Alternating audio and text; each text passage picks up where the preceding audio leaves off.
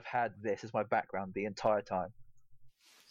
Is it on your wallpaper for your laptop as well? No, it's just the theme for my Chrome. So it's the bit where they're standing at the bus stop when it's raining.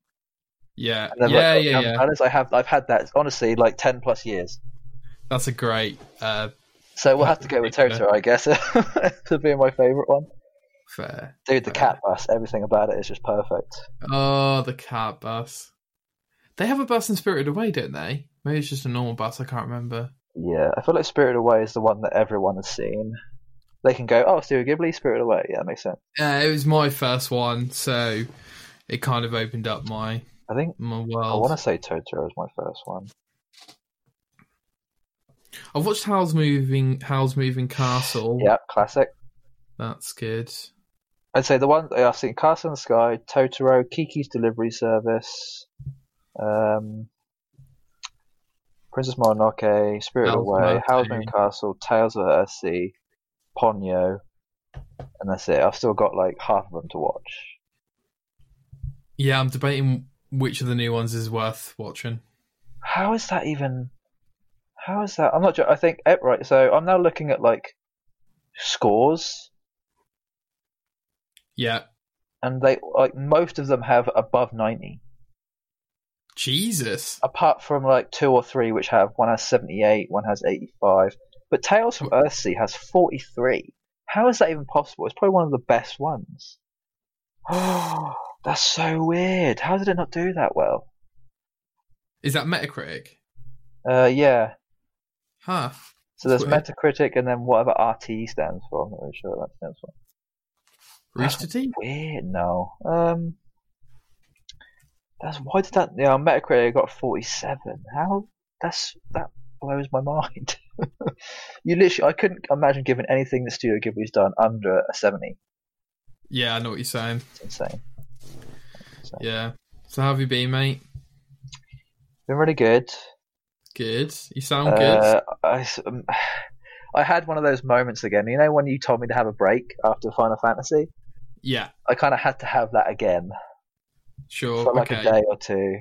Do you think you're sprinting? You're it's like a mixture. It's a mixture of marathon and sprint at the same time.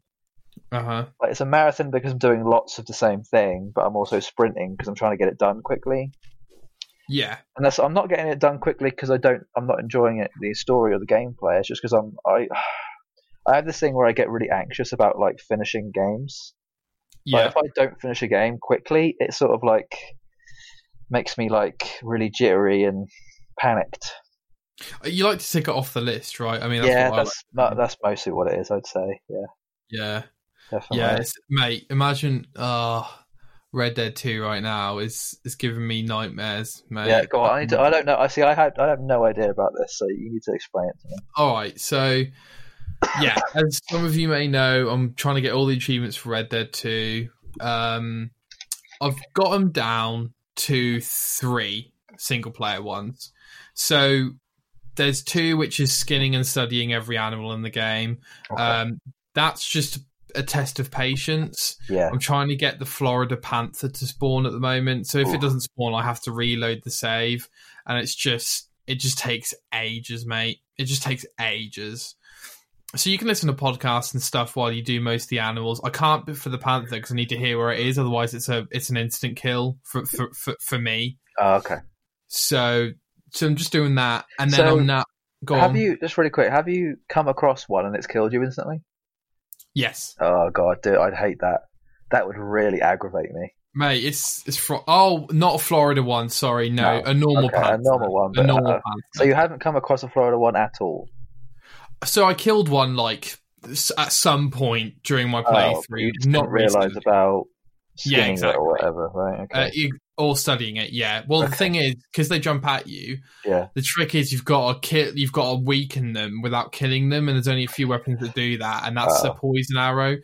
So you've either got to study it before it sees you, which is hard, or you've got to hit it with a poison arrow. And by the way, arrows take way longer than guns, so if you miss, you are dead. And then it'll be like on the floor, kind of like, immobile, and then I'll study it like that. Okay. But for the most part, Yeah, haven't seen one. So it's like a mixture of skill and luck at this point, then. Yeah? Exactly. Okay. Exactly. Oh yeah, I hate that. Okay. And there's so many animals in this, mate. There's no way. It's no way near the ease of the hunting in Red Dead 1. See, I was going to say that was quite difficult to me. Just even the hunting that was in 1, I was like, oh, it takes too much time. This is another level, mate. Okay. This is a whole nother level. Okay. So yeah, and then there's one achievement. Sorry, there's 4 achievements. There's one achievement for getting 70 gold medals in story missions. Yeah, I remember you saying you're stuck on one, aren't you? Or have you got past that? I did it. Okay, good. I'm glad. Thank you for remembering. Yeah. So I'm going through the story missions. I can't tell you, Jay, how amazing the acting is on this game. It drives my entire it drives my entire playthrough of getting all these gold medals, because every time I'm like reminded of all these missions that I've done and story beats and emotional beats that I might have missed, and it's just fantastic. The main painstaking aspect is, again, I did another mission today about 3 times and I can't get the gold medal, so it's like, a small hump in the road. But you're getting close or no? I've done about is it a score-based system, or is it like certain things that have to be done in the mission?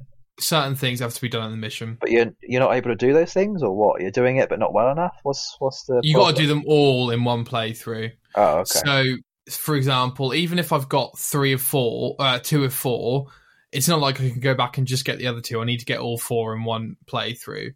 Okay. So the one I'm struggling with at the moment is getting 10 kills in Deadeye, which is easy-ish. But my teammates are killing the enemies before I can kill them. You say teammates, do you mean like AI-driven teammates? Yes. Okay, yeah, that's what I thought. I've had that problem with certain games before, where there's like maybe like a challenge you have to do, like to be able to get like a certain amount of XP or something. Yeah, yeah. Like, it's only in a mission where you're surrounded with other people who are helping you, but you can't get enough of those kills because the other people are killing them too quickly. Yeah. Yeah. No, I hate that. Yeah, it's really annoying. While you're like, oh, great, the AIs work, you're also like, stop. Yeah, exactly. You're so appreciative that the AI is actually good, but then again, you're like, don't stop working, please just break or something. Exactly. So I'm sure it'll be fine, but yeah, it's a slow process. Okay. And the last one is the 100%. So that'll be finishing all the challenges, and I've done a hell of a lot of them this week. Okay. So how many more have you got to go? I've got about 10 more challenges to do. How many are there? Like 90. Oh, okay, 90. That's not bad. The last few I've left the worst till last, to be fair. What's the worst, then? I've got to find every single plant. I've got to fish every type of fish. And I've got to do all... suck. Dude, I'll tell you what. There's actually one game that I don't mind the fishing in, and that's Final Fantasy 15. Really? It's actually quite fun, yeah. Okay. You kind of have to do it for achievement, but yeah. Sure. I saw the fishing's an aspect of that game. Yeah. Why is it fun? I think that's weird. Like, fishing mechanics, I think, are super important when it comes to it. Uh-huh. And I think just the way it lets you like cast and like reel in is actually quite, like, makes like a mini game out of it. It's quite fun. Is there any aspect of waiting in the mini game? Like the tiniest amount, not even like really? you wait, but it's very like, it's not a boring wait. It's minimal. Like, it's very minimal. Yeah. Okay, fair. Yeah, and then sorry for boring you, by the way, Jay. I know I've talked about this a lot. No, you're not. So I'm not in the world at the minute, but every time you talk about it, it reminds me of how I kind of miss it a little bit. So, but I don't miss the fact that I don't want to bother. Like, have to do what you're doing right now. All I want to do is tell the story, and that's it. That's all I want to do. This is worse than Skyrim. I'll say that. What you mean, like in your passion to want to get it done? Correct. Okay. Correct. Well, at least you've got Skyrim out of the way. Like, yeah, 100%. And I can't overstate how much progress I've made this week and last week. Like, I got like 4 achievements, and like getting killed. You have to kill 18 grizzly bears after they attack you, so that's like 2 hours. I had to get a $250 bounty in every state and survive for 3 days. That's another like hour.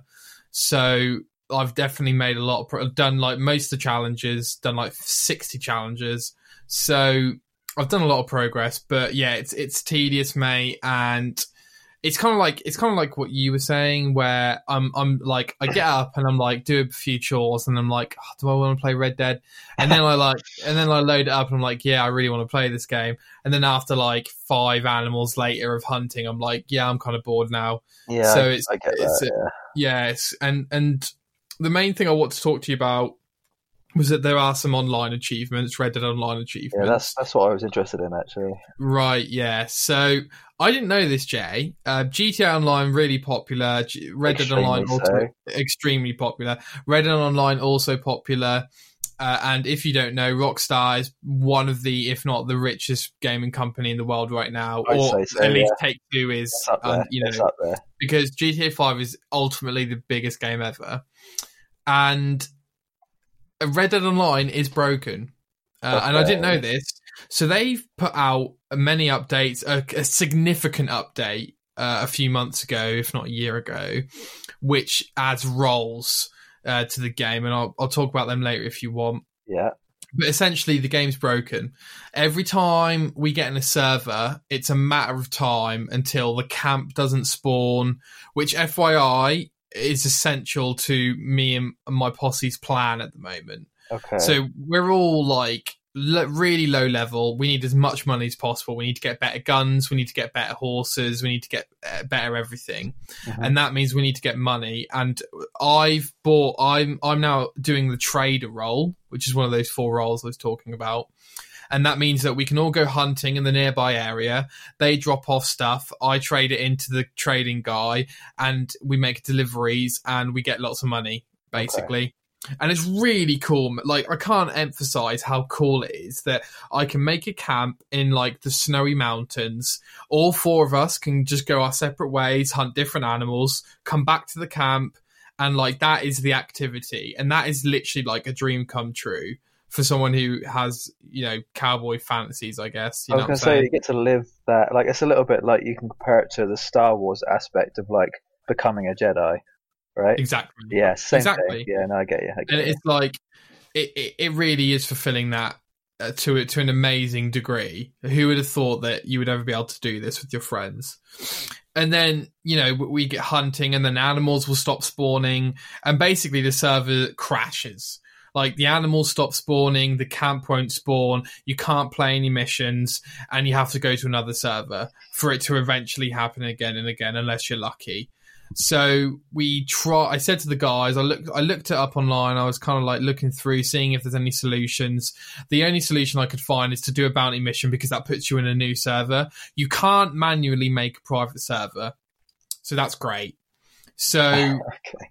So there's no way to manually solve the issue apart from accepting a bounty mission, which sometimes won't work because the server's broken. Yeah, I'm kind of disappointed. I wonder whether GTA Online has similar issues still. Well, from what I hear, it doesn't. See, that's what annoys me, because if Rockstar can get GTA 5 working correctly, why can't they get Red Dead 2 working correctly? Like, exactly. I'd say the only reason why they aren't fixing it right now is obviously because of what the world's going through right now, obviously, right? So, sure, there's going to be constraints on stuff. Yeah, more people playing than ever, possibly. Yeah, there's going to be more people playing with less people working, able to fix problems if there are any, right? So it's like It's 100% the problem, right? Uh-huh. But the thing is, were these issues still around before this all kicked off? I don't know. Yeah, that's the issue, isn't it? Whether it's like a new problem or is it an old problem that's just been around forever? From the Reddit threads that I read, they were fairly recent. Okay. So I don't know. It's also probably like worth knowing whether or not GTA 5 ever had these issues and they got fixed within a certain time frame, or GTA 5 Online or GTA Online definitely had issues at launch without question. Yeah, no, I remember playing it. I think I stuck around just long enough to maybe play it for like a couple of days when it first came out, and then I was like, yeah, sure. And yeah, it wasn't great. And the roles they've so here's the thing, Jay. It's like, I'm hoping it wasn't broken before this, because then you think, so you updated the online with some really interesting content, but it's still broke. Like, wouldn't you fix it first and then update it? Maybe the update broke it. I don't know. I think I'm going to do some research in this. I'm annoyed at myself. I'm annoyed sometimes. Like I like to know the information about things before I like diss it in any way or like get annoyed at it. It makes me. I'm annoyed at myself for not knowing what it takes to fix these kind of problems. Sure. I don't know what it takes. Does it take do they have to actually come up with an idea to be able to fix it, or do they know how to fix it already? But it just takes time. Yeah. Like, I don't know what the the process is. So yeah, and I think if I knew it, it'd be a lot better. I completely agree. If I knew all the details, I probably wouldn't be frustrated at all. No, because you could understand where they're coming from then, can't you? Yeah, exactly. Yeah. But unfortunately, I doubt we'll ever get that much transparency from a company. That's annoying. Like, I feel like transparency is kind of important when it comes to that stuff because you don't really... I mean, that's what I like about feedback, actually. I love how some devs take bad feedback and still make good out of it. Or like when I say bad feedback, I mean good feedback that it's said in maybe like a harsh way. Sure. Like there's people online who say obvious, things that need to be fixed, but they say them not in a nice way. They say them like, "Oh, why isn't this working?" Yeah, and I think Borderlands 3 is a perfect example of that. Right. People... yeah, absolutely, mate. People complaining that you can't turn off the Halloween seasonal event. So then the next seasonal event, they put in a button which says you can turn it off. It, they are so good at not only listening and acting on feedback, but telling us all every single patch note. Like, dude, I'm not joking here, right? I looked up the Red Dead 2 patch notes for the latest patch, and I couldn't find them. The only thing I could find is Reddit threads or random blog and sites. Well, I went on the Rockstar website and it wouldn't load. Oh.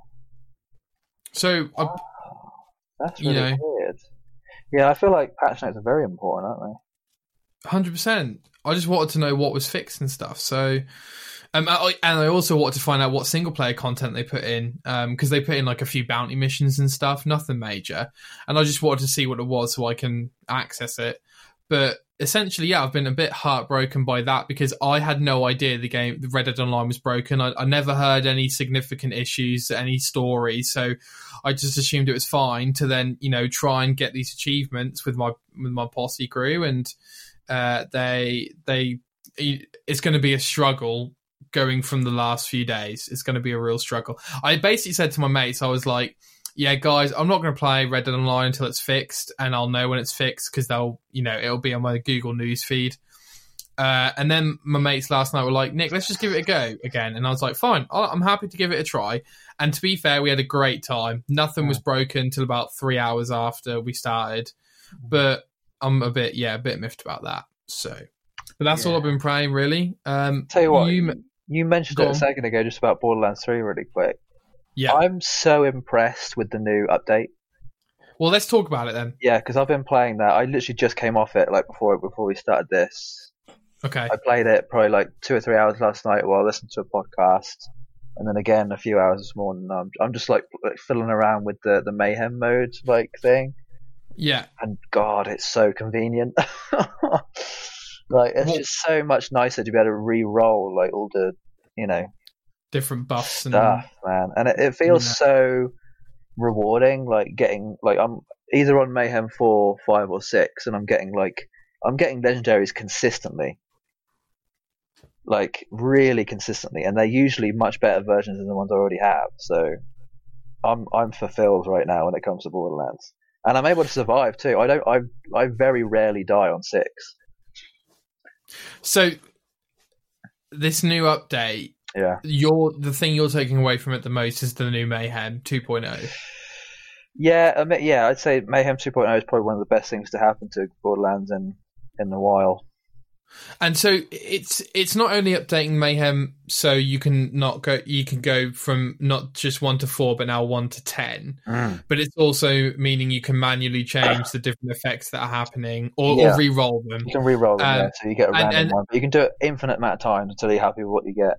That's amazing. Oh, dude. And so also convenient. the legendaries you're farming for. So you're farming for a level 57 ones. Is this in the main campaign, these legendary loots? Yeah, so what they've done is they've added, I think, 6 or 7 new legendaries that are only available on Mayhem 6. I see. Right. Tied to specific bosses. 6 and above, yeah. And I think they're tied to specific bosses, but there's type specific bosses. Yeah.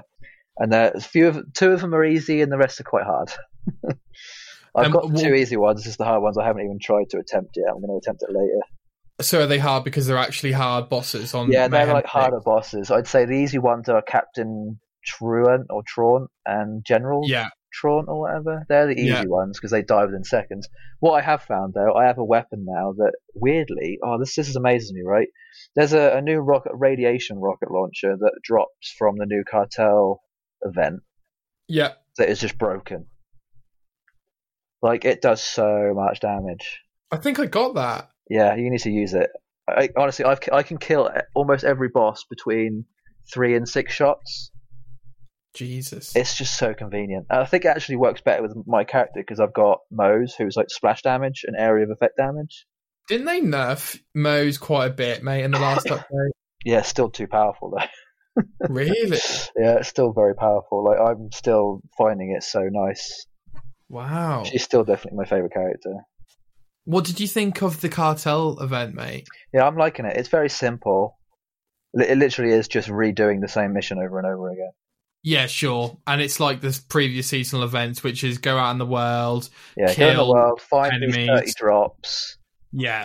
Go back to the area, kill the boss, come back, do more drops, and, So are you motivated to repeat, do this mission over and over to get all of the unique rewards? Done it maybe 4 or 5 times now. Okay. And I think I've gotten, it's weird, I'm getting more of certain legendaries more often than others, which I'm annoyed about. I haven't got most of them. I think I've only actually had 3 of them drop. So you're not doing it for the unique rewards tied to the seasonal event. You're more bothered about legendaries. Yeah, 100%. Although the challenges to be able to get the unique rewards are too difficult. I found they're very, you'd need a full party of people to even attempt some of them.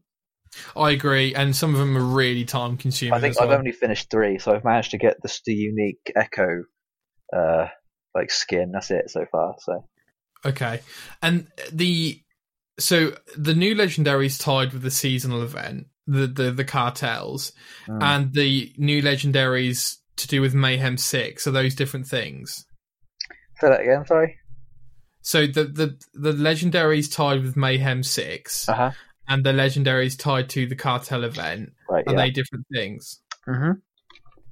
As in, there's new legendaries in the main campaign on Mayhem 6. Yep. But then, are there unique legendaries on Mayhem 6 in the cartel event as well? No, or is so they drop at any Mayhem mode. Okay, fine. I'm pretty sure, because I've had a few of them.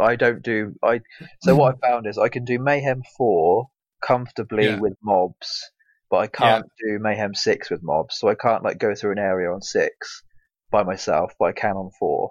So I've done all the cartel stuff on 4, and I'm still getting the unique legendary drops. So, and this is where crossplay would be great, because I could then help you farm something. That'd be nice. Yeah.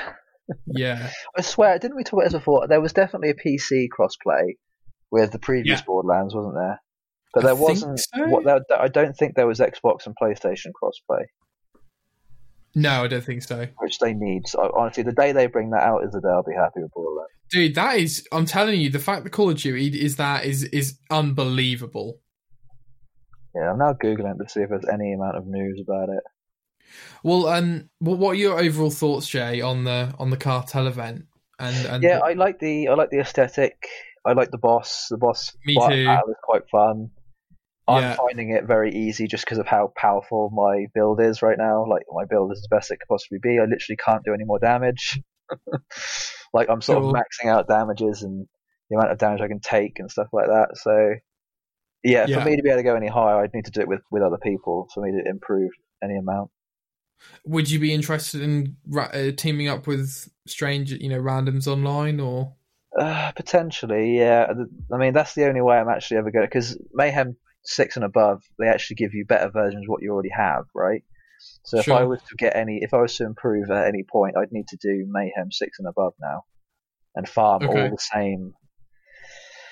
the same, legendary build items I already have, which I'm tempted to do actually at some point. I might go, actually, that's a really good point. I need to make a note about that if I want to bother actually going to farm bloody Mayhem 6 bosses or not. Probably will. Sure. Yeah, I'm gonna make a note. But you enjoying it then? Yeah, because I did it. I played through the cartel event once. I thought it was good. Thought it was fun. I like the aesthetic, like you say. I like the boss, but it's not enough for me. I don't care enough about legendaries to grind away at Borderlands 3 when I've got Red Dead 2 sitting there. So yeah, I mean, I'm sure if you had nothing else to do, you'd probably happily, put the time in. Yeah, 100%. 100%. The reward part of, like, I don't know if you have this, but like the only really thing you get out of farming these legendaries is sort of just having a good character. I don't really see any other benefit than that, right? It's just that you can continually do well. I think that's probably the reward of it, right? Yeah, definitely. I don't think you have any other reason for wanting to get improve on Borderlands at all. You might be a collectionist, perhaps. Oh yeah, I guess that's a good idea. Yeah, collectionist is a good one. So what else have you been playing, mate? So I think I can't remember I think we talked about me possibly going on to Wolfenstein 2 last week. Yes. Well, I haven't done that. Okay. I got my fill of Wolfenstein for now with Old Blood. So I might come back to 2. I'll have to come back to 2 because I love the aesthetic of it. I love the story. I want to actually find out what happened in the story. Yeah. But for the moment, so I got Trials of Mana. Yeah.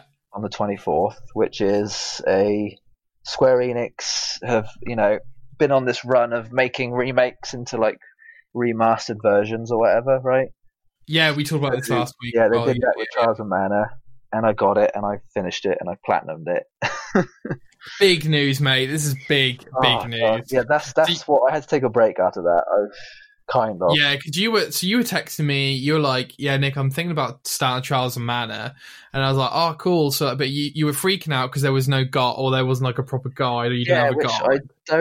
I didn't need to get worried about because actually I played the game and only followed a collectibles guide, and that was enough for me to know what to do. Weirdly, amazing. Like the game looks big from the outside, but it's actually very small.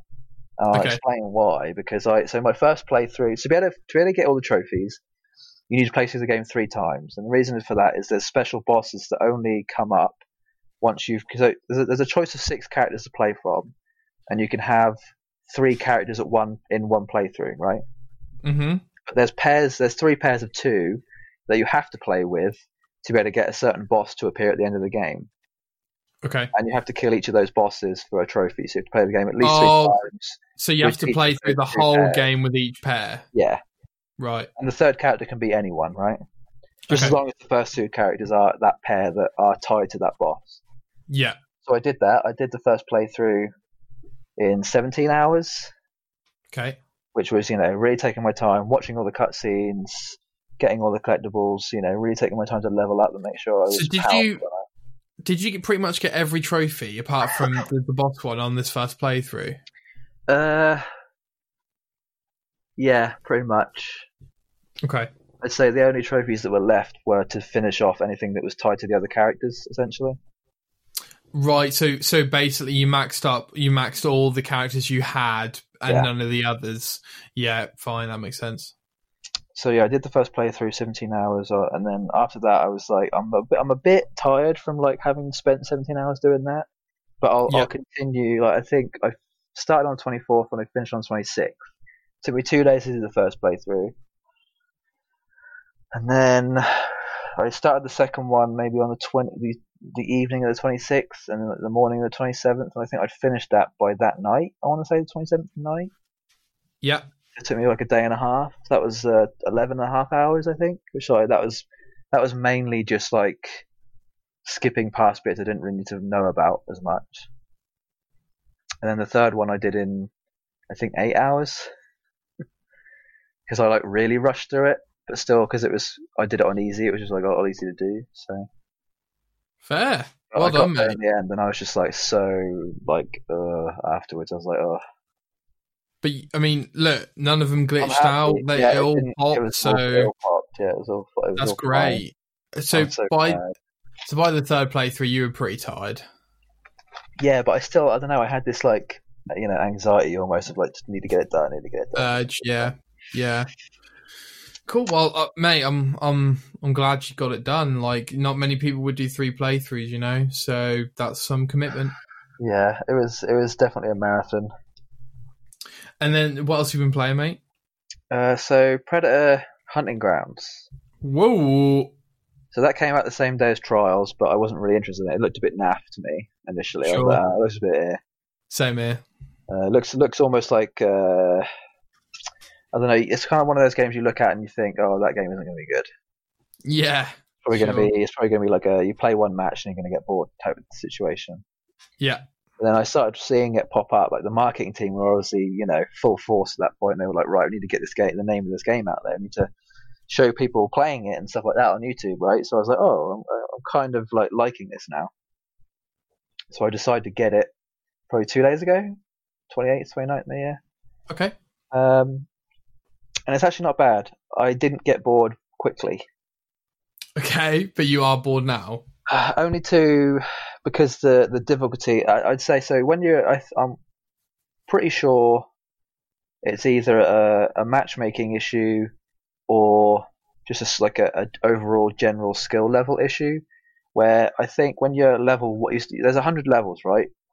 It's a multiplayer only game, so there's 100 levels, and each time you level up, you get a box that gives you like a loot box essentially that gives you 3, things that make your character look cool, right? Like a skin for a gun or like a skin for a weapon. Yeah. But there's also unlocks. So when you get to like level 20, you get like a certain gun that unlocks or a certain weapon that unlocks. Yeah. So obviously the higher level you get, yeah, exactly. So you basically get better guns and better things to work with, right? Better skills, better perks.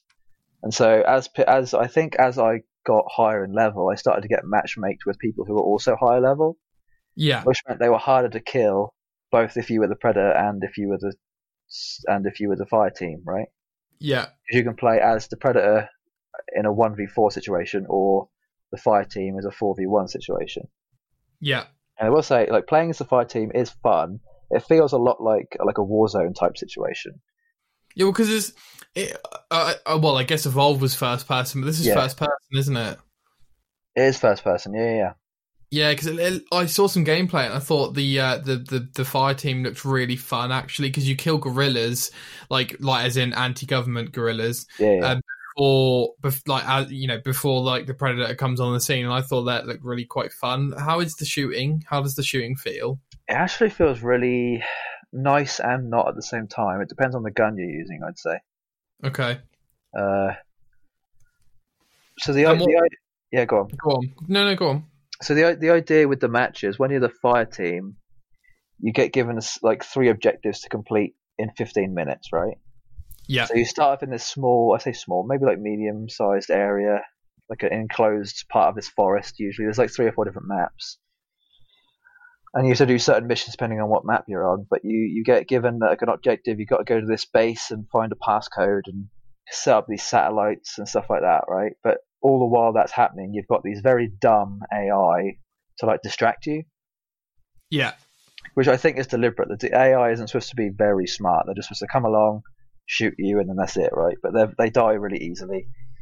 I think that's meant for balancing, right? Because you've obviously got the Predator coming after you at the same time. Yeah. The Predator does die quite easily. And I think the one thing that's wrong with it at the minute is the balancing actually really on the Predator side. I think the Predator is actually a lot less powerful than he should be.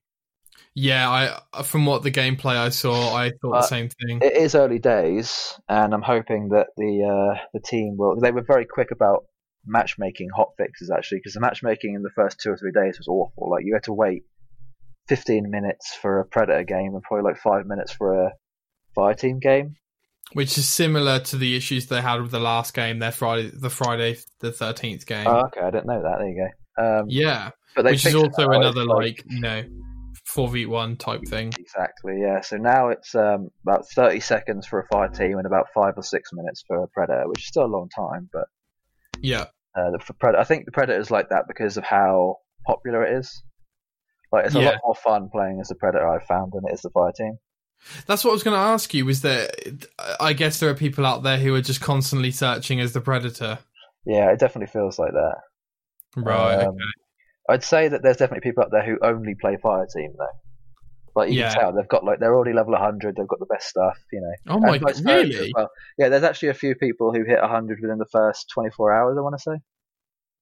That's a bit worrying. So I think the way the level up system works is the XP to go from level 1 to 2 is the same from 99 to 100. Like really? It doesn't get progressively harder, from what I've found. Huh. Like I level up. I'd say I don't know. It's what level are you now?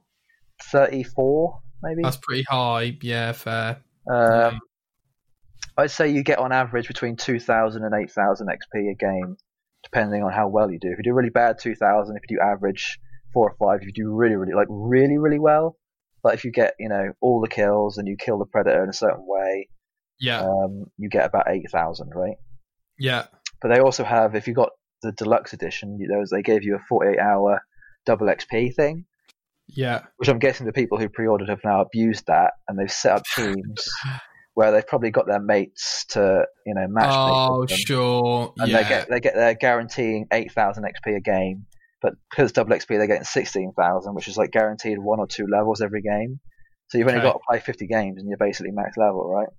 That's not fun to me though. But sure. I think it's kind of good because you do get a lot of the best stuff near the end, although I say near the end, you probably get a lot of the best stuff maybe in the middle. Actually, it's probably close to between level 45 and 65 is when you get all the best stuff. But the process isn't that fun to me, Do you think these people, can you get all this XP in private? Can you just get XP in private matches? No, I don't. I haven't tried it, but I don't think you can. I think that'd probably be too abusive. And you can play with AIs as well, so you can be a predator against AIs. Yeah, I actually want to try that because it seems more fun. Are you I much preferred the PvE of Evolve than I did the PvP.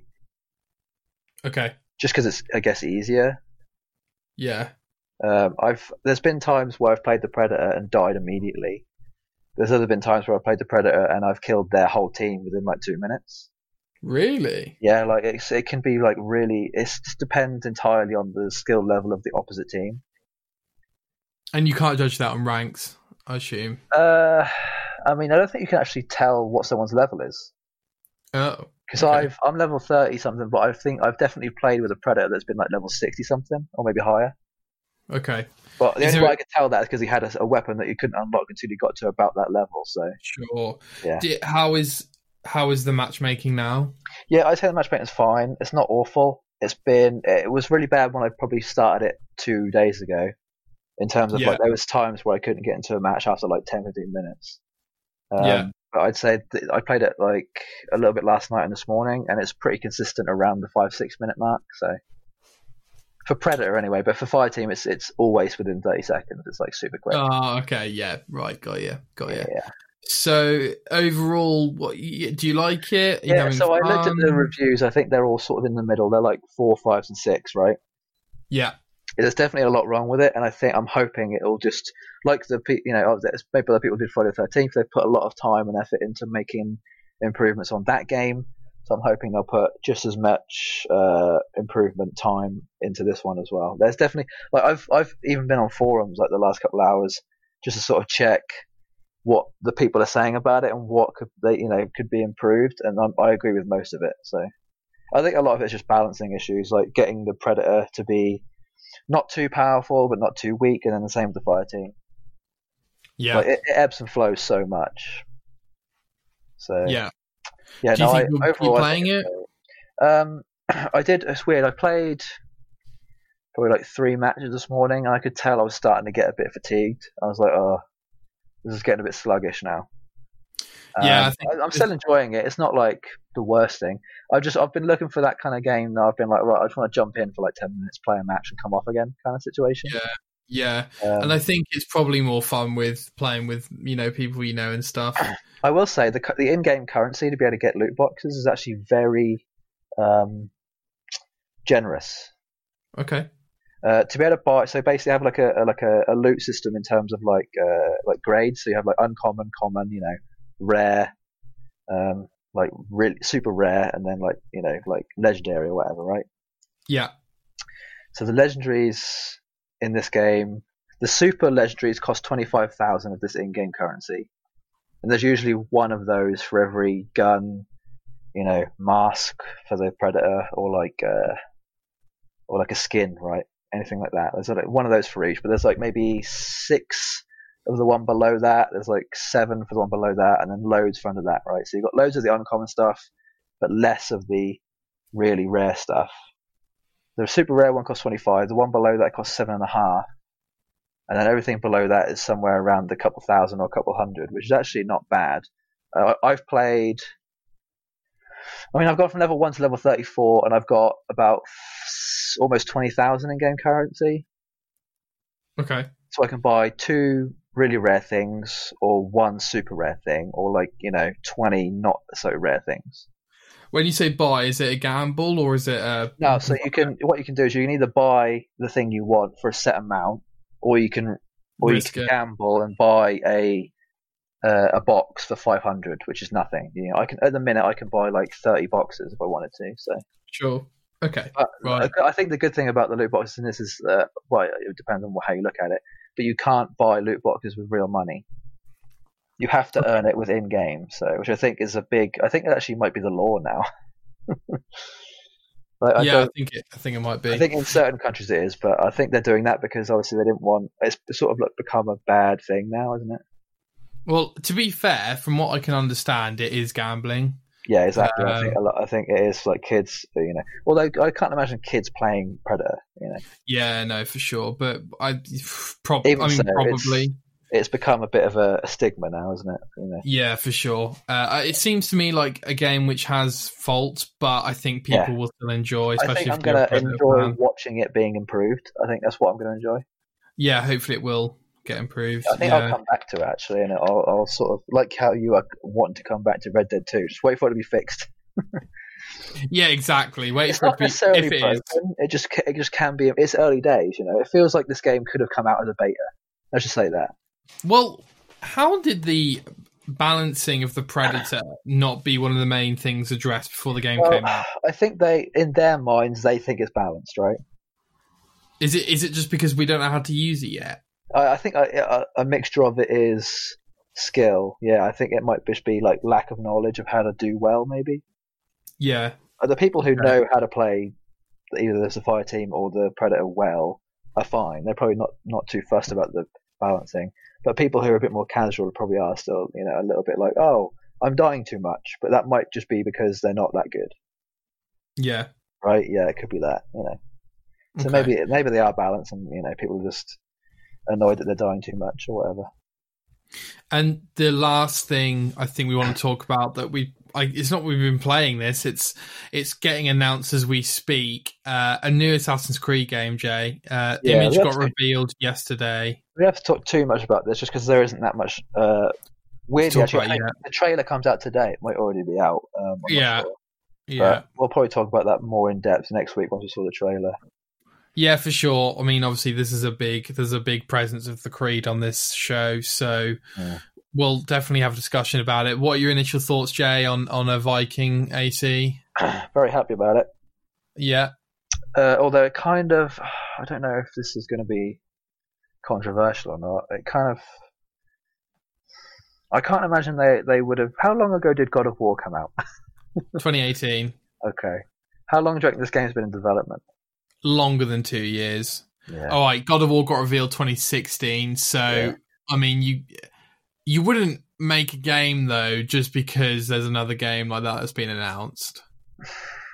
Right? No, plus back then you wouldn't have known that the popularity of God of War was so big. No one, even huge fans, did not expect God of War to be like Game of the Year. Exactly. Yeah. But it kind of looks like it's not. It's obviously not copy and pasting God of War because God of War is from the source of the mythology of that, right? Yes. Of all the Norse mythology, which people have used in a lot of games. Yeah. Decades. So it's not copying. It's just taking inspiration from. But I'm hoping they'll make it their own. I'm hoping it'll be like really gritty and unique to AC. So. Yeah, for sure. I think there is a great opportunity to make this the best Viking game ever made. That being said, there aren't that many, and also I can already see how the Origins Odyssey mechanics are going to filtrate through this game. And I can already imagine the Viking ship you'll control, and of course, you know, ships. the raiding you'll do.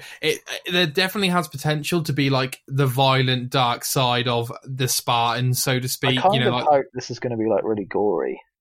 I hope so, because you've got the Odyssey side, which is like clean Greece, and then the Vikings is the opposite of that.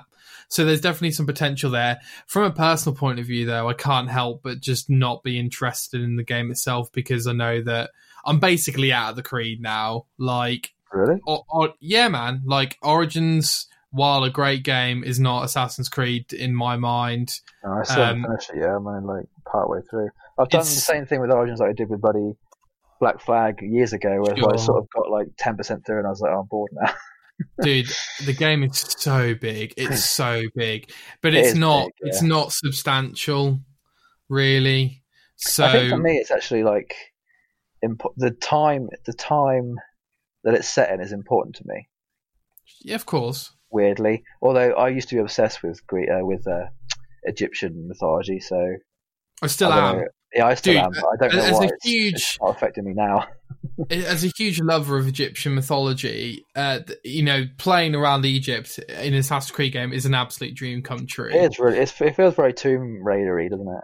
Yeah, but it is a third-person RPG action adventure, and in a way they've perfected that formula. However, the side missions aren't as memorable as, say, Witcher 3 or God of War, so it's kind of just one of those things where it's massive. There's loads to do. It feels great. It's fun.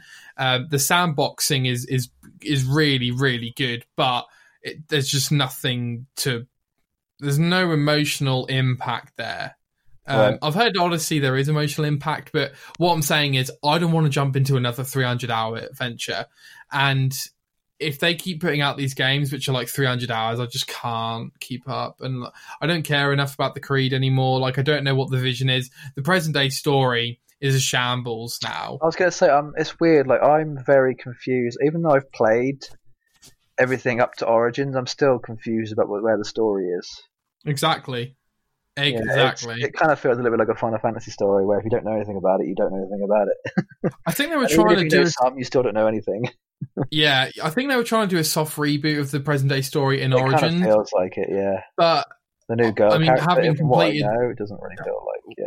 Well, yeah, having completed that game, I know there's room there, but it's still like Assassin's Creed has always done that thing where they give you just enough of the present day story to want to play the next game. Mm-hmm. And I don't know about you, but like the first game, you got like nothing, and then the second game was like, oh my god, thank you so much for giving us all this information. And then we had that again in Assassin's Creed 3. And ever since then, it's just kind of been like, what's going on? Yeah, it's kind of been like, hang on, what? I mean, exactly. Like, the story from Assassin's 1 up until, I want to say maybe Syndicate. Yeah. Actually is probably my favourite part of the story. Like, it actually goes into the ancient civilization stuff. Yes. I imagine, obviously don't say anything, but because I don't know yet, but I imagine Origins still continues with that. Unless they've actually like rebooted it entirely, I don't know, but no, it's not like it's it's more like here are some new characters. Oh, okay. Yeah, they kind of did that actually a little bit in Unity, maybe. They had that like Russian thing.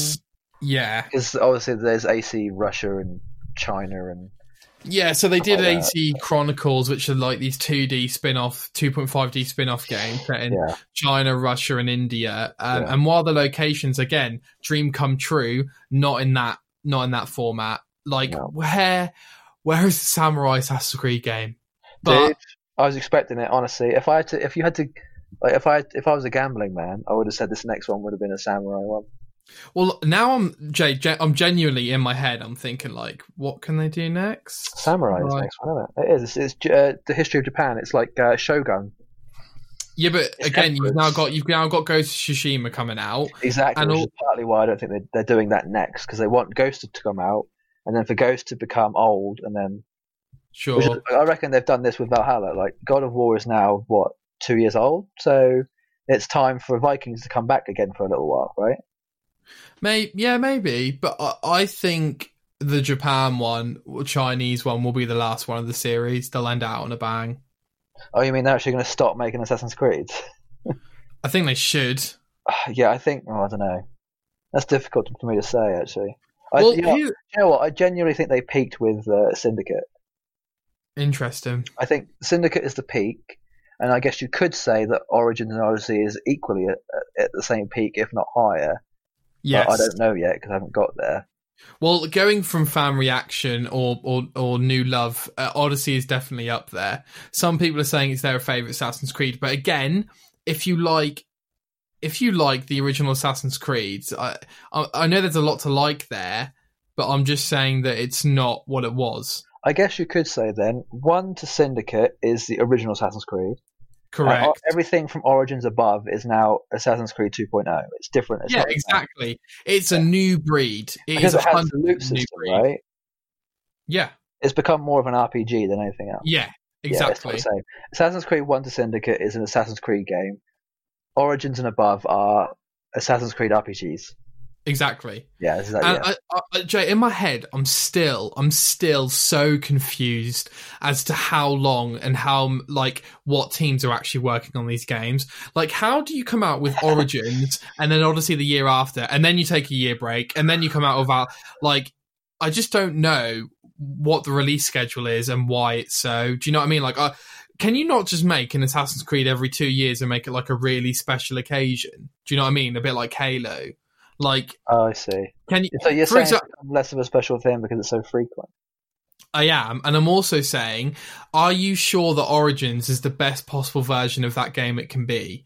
Are you giving it enough time and love and money? Oh, I see. I don't know. I'm kind of glad that AC went the way it went, though. Go on. Because it's different, right? You don't want the same. I mean, it's like the COD kind of formula, right? Do you want the same thing over again, or do you want us to change it slightly to make it more appealing? Sure. But I'm kind of glad they did because I think it probably would have potentially got samey. Plus, they probably wanted to challenge themselves and try something different, right? No, yeah, and creatively, it's also for them as well. Yeah, for sure. Yeah, they wanted to do something new. Well, we'll see what Valhalla's like, but for the time being, Jay.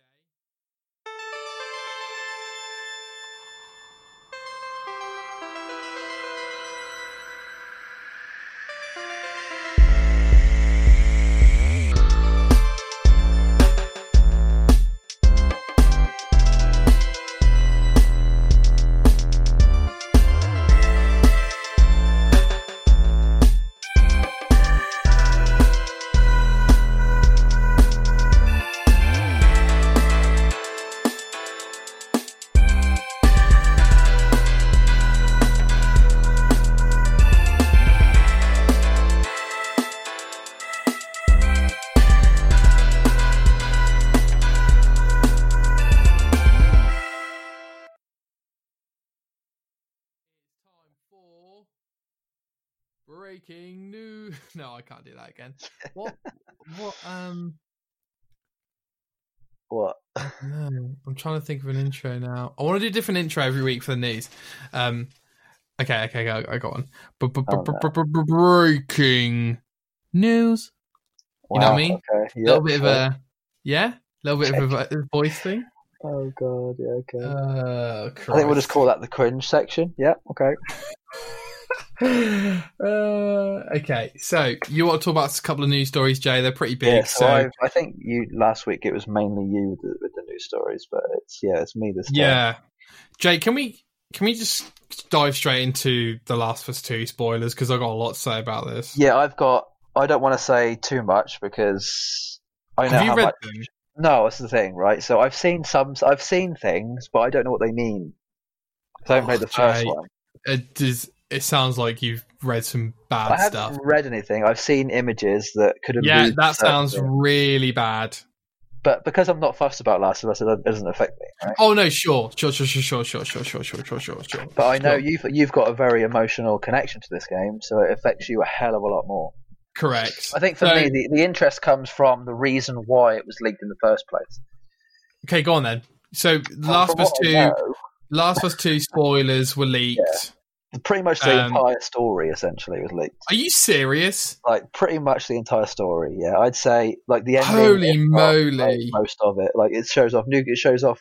I don't want to know. Yeah, exactly. No. Jay, I can't, like... Seriously, like... This is genuinely... I don't know what to say. This is absolutely gobsmacking, shocking, horrible. Like, you are talking about, arguably, the most anticipated game ever made. And I'm not exaggerating that. Yeah. People think The Last of Us is the best game ever made. Okay? Quite a lot of people, actually. And this is the sequel, arriving 7 years later. It could potentially be Game of the Year, couldn't it? Without question, Jay. Could be Game of the Generation. Okay? And well, it could be Game of the... Well, I don't want to say Game of the Decade, because it's obviously the first year of the decade. That is true. If this had come out July last year, it could have been Game of the Decade. It's true. And it is my opinion, my personal opinion, from the very limited things I've seen, that I have absolute faith that this game is better than the first Last of Us, and that is really hard to beat. So the spoilers have been leaked, and again, off the bat, I can't believe this has happened. This is like... I can believe it. It's such surprised. It doesn't seem like a very Naughty Dog thing to do. Well, it's like... I just can't express... Like, of all the games to leak, this is possibly the worst one. Yeah. That's what I'm saying. Yeah, like, God of War 2 story leak, that would also be so bad. From someone who loves the game's point of view, from a developer point of view, it's just I can't believe this is out there. Me and my brother, we texted the other day and we're like, "El, listen, there are spoilers out there. You need to stop going on Facebook." Like, I'm not joking. It's all over Twitter. This is not a joke. Like, I'm not joking here. This is code red. Yeah. Everyone needs to be on alert and lockdown, because people have seen it, and I can tell you now, Jay, if I get this thing spoiled for me, I might actually cry. I'm trying to think if I've had anything spoiled for me game-wise. Before? Yeah, I don't think I have. Okay. I think because we spoke about it before, how I like to even like jump ahead sometimes. If a game's been out for a month, then I just don't you know the end. Aren't you? Yeah, I was going to say you probably know like everything anyway. What about Last of Us? The first one? But like before you jump into a game. So most of the time, not always. I do like a good amount of mystery. Okay. Right. Like, I didn't with Final Fantasy VII. I mean, there's so much of it I would have already known because of the pre-existing story, but there is a lot that's different. So. Oh, true. Yeah. So sorry. Yeah. So do you want to just go into the article? What, for the Last of Us 2 stuff? Yeah. Okay. So it's coming out. What, the leak or the article in general? The article. IGN. Okay. Who wrote it? Joe Screbbles. Joe Screbbles. Okay. Yeah. So the game's coming out June 19th, I want to say. It's supposed to be coming out June 19th? Release date literally announced the other day because it got delayed. That and Ghost of Tsushima, it's like, 19th of June and then 17th of July for Ghost of Tsushima or something like that. So Naughty Dog actually released a message on their Twitter saying they know that the last few days have been difficult for people. They feel the same. It's disappointing to see a release of showing a pre-release footage from development. Do your best to avoid spoilers, and we ask that you don't spoil it for others. The Last of Us 2 Part 2 will be in your hands soon. No matter what you see and hear, the final experience will be worth it, right? So they basically just want to reassure people that no matter what you see, it could be alluding to something that's completely different to how it actually finishes, or whatever. Sure. They basically want to say, look, we've made a good game. We've put a lot of time into it. Don't think that what you see is going to affect your gameplay or experience. Yeah, don't write off the whole game. Yeah. I want to say that the person who leaked it was someone from inside Naughty Dog. So the rumour is an ex-employee, from what I know. Is it ex-employee? Sorry, you're right. Like an employee. Oh, okay. But I don't think they know who it is. No. I can safely say, Jay, that I don't think there is any excuse to do anything like this. I think the only one you could potentially come up with is if the person who leaked it had been wronged by the company in any way. Okay, right, and that's understandable. But for me, that's still not an excuse. I know what you mean, but like for me, it's like, okay, let's say they were wronged. Okay, okay, fine. You need to take legal action. That is not good. It's morally wrong. It shouldn't be done again. However, you're not just jeopardizing the company, right? Which I think we can kind of move to one side. You're jeopardizing hundreds of people's years of work, and that, to me, is almost insurmountable in terms of why you would do this. You're not just talking about the creative director. You're talking about almost everyone on that team who, from what I can tell, the Naughty Dog team love what they work on. Otherwise, the games wouldn't be 10 out of 10s, from what I can tell. So it's kind of like, why would you ruin that for so many people? Like, whoever did this is going to regret this for the rest of their life. Well, that's if they get caught, yeah. Well, if they get caught, yeah. It's just heartbreaking, mate. It's just so bad. This game has affected a lot of people, whether it be for better or worse. But I'd say for the people who it's affected better, if they do end up seeing something and that it ruins their experience, that's it then, and you can't take that back. Exactly. Same thing, so, and I thought we were moving out of this spoiler, culture, but especially with Avengers Endgame, which I thought personally was so minimal, considering it was the biggest film ever made.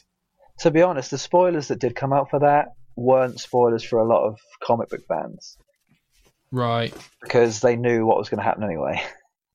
I don't know if they did though, mate. I did. Okay. To an extent. I mean, the spoilers for part 1, let's say.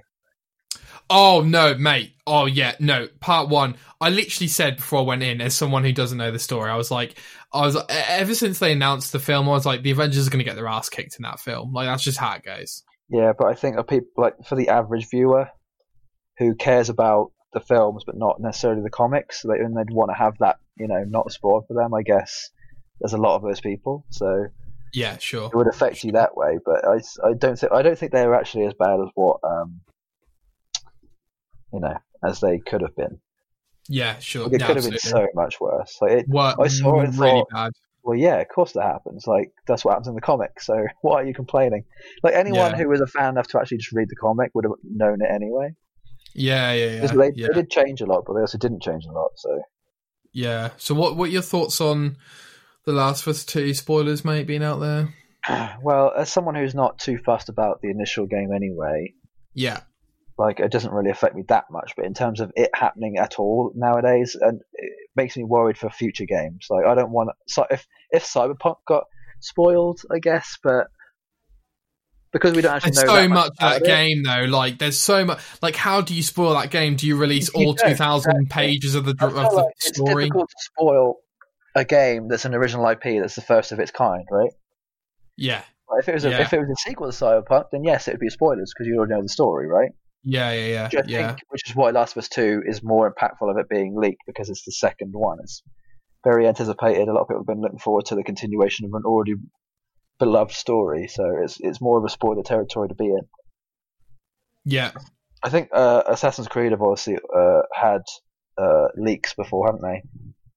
Like every game, yeah. Yeah, I think Valhalla is probably the first AC that hasn't had its name spoiled. No, but it did get the whole like Viking era got leaked. It did? Yeah, I didn't see that. Yeah. It actually really bums me out because as a big Assassin's Creed fan, I would love for the trailer to be the reveal of like the era. But there we are. Yeah. But just to put it in, just a last comment to put it in perspective, Jay, I would rather, if I had to choose, I would rather pick The Last of Us Part 2 over Cyberpunk. What, for your anticipated game? For like a game that I had to play. Like, if you were like, gun to my head, you can only play one of them, it would be Last of Us Part 2.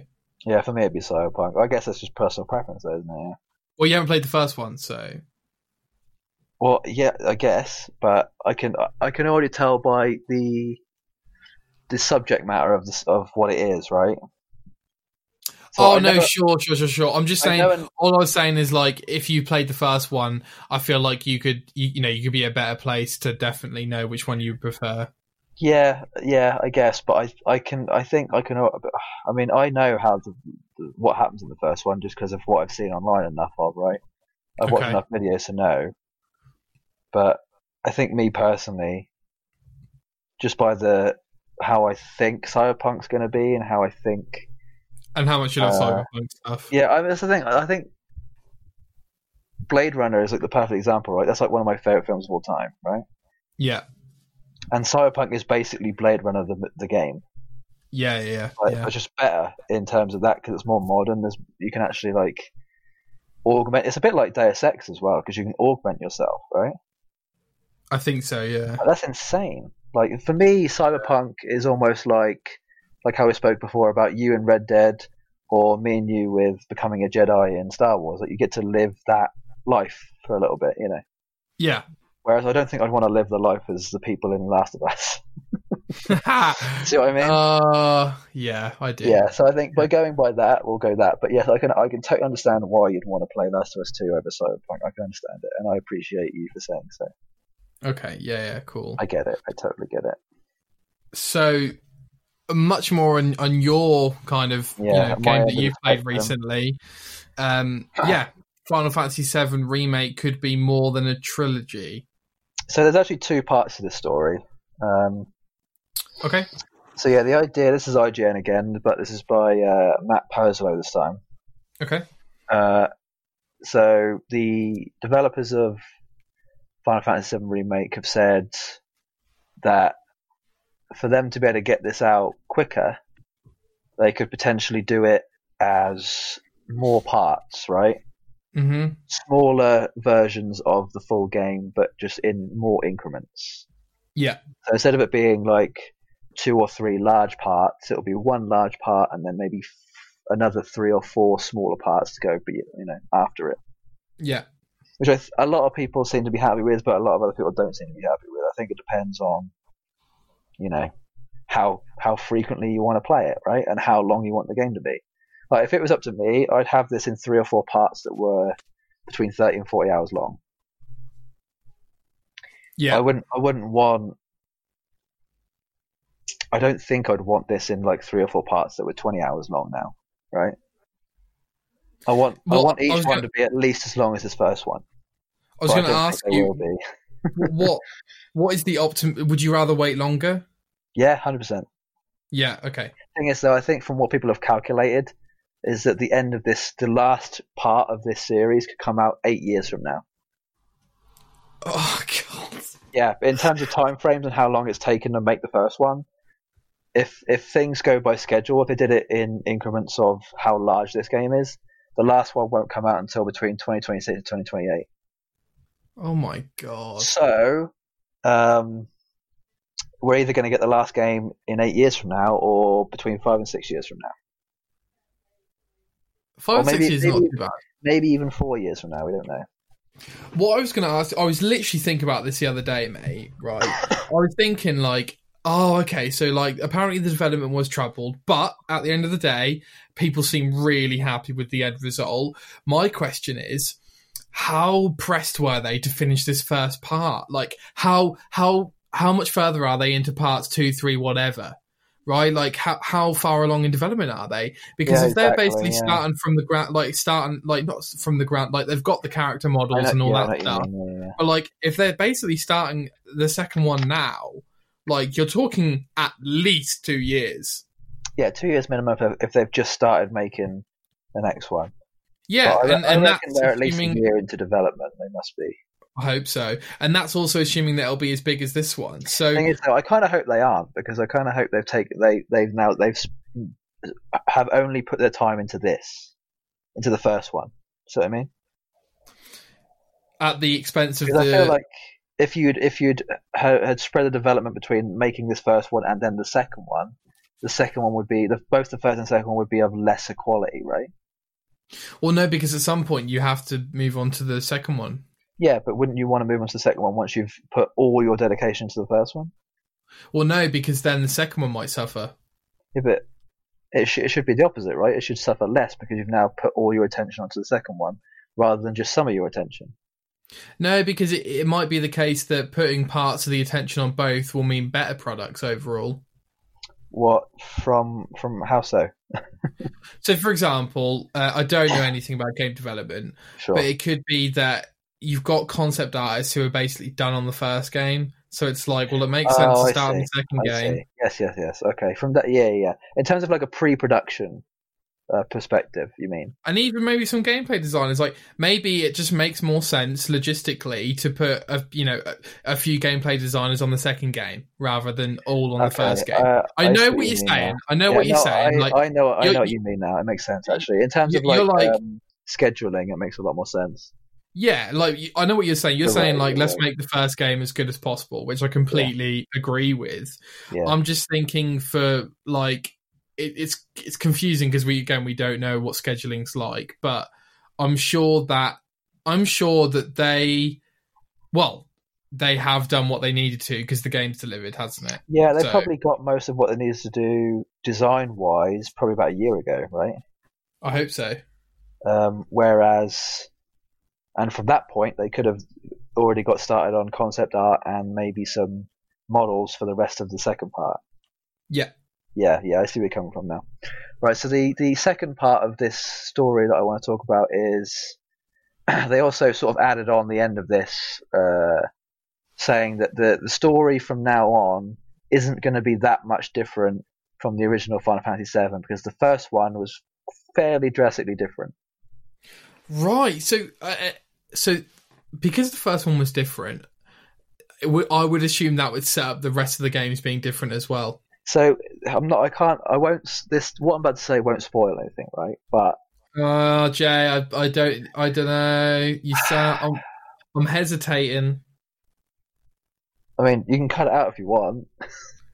I don't know if I want to know, but okay, can you just phrase it in a really, really broad way?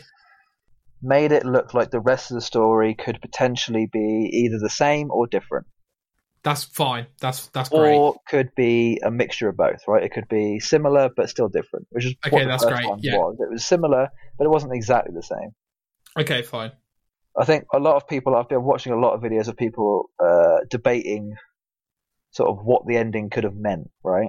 What it could have meant for the next game. Yeah. And I think from that feedback, the developers have looked at it and gone, oh crap, people think it's going to be too different. We need to say it's not going to be that different.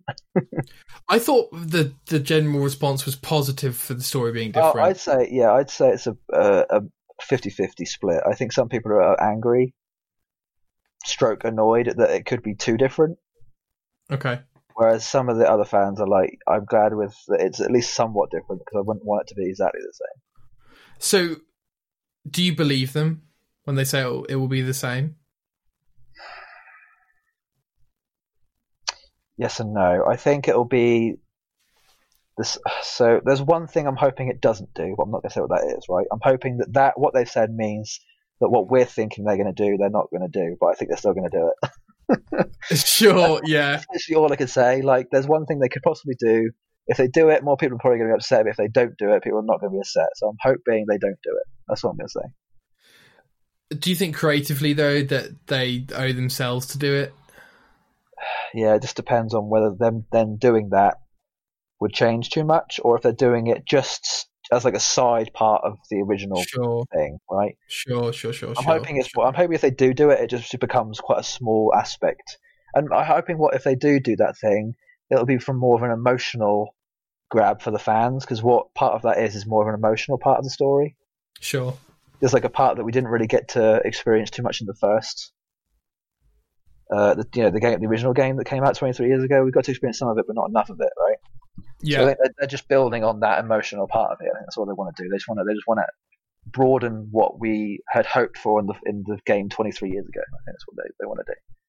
Okay, got it. That really is like vague as hell.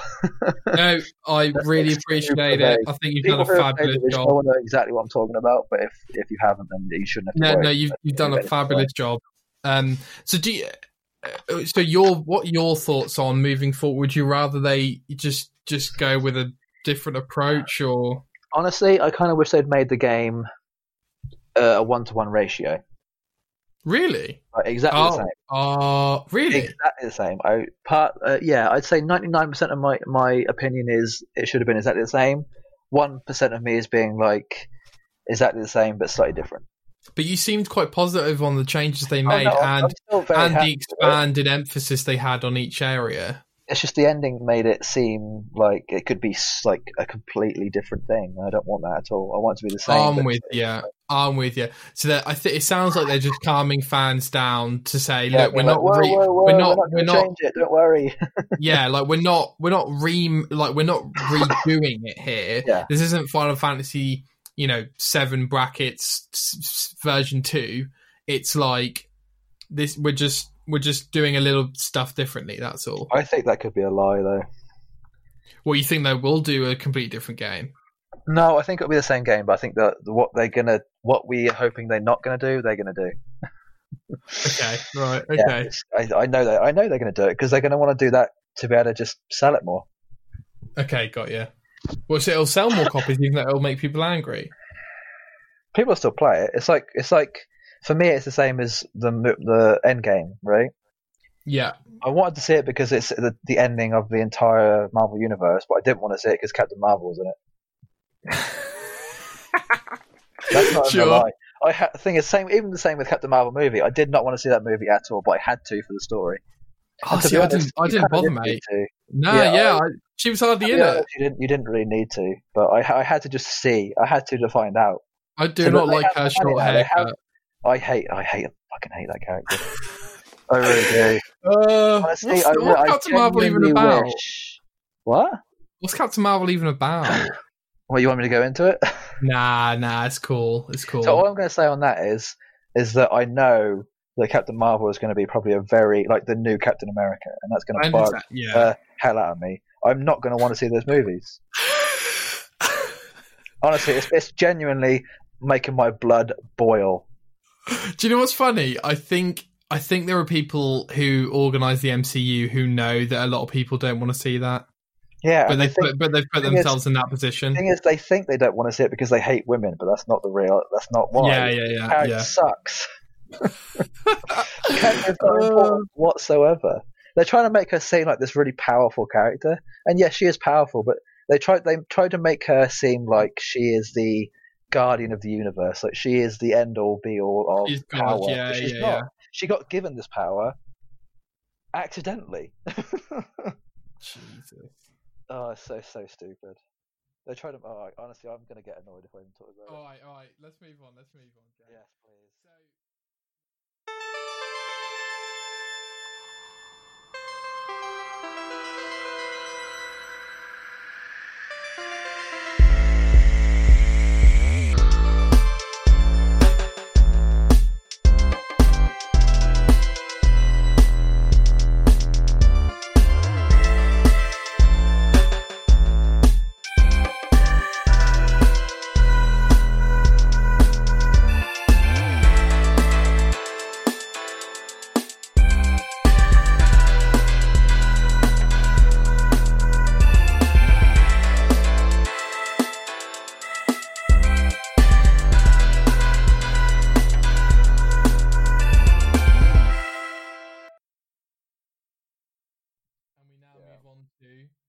One of the first segments we've done for this show.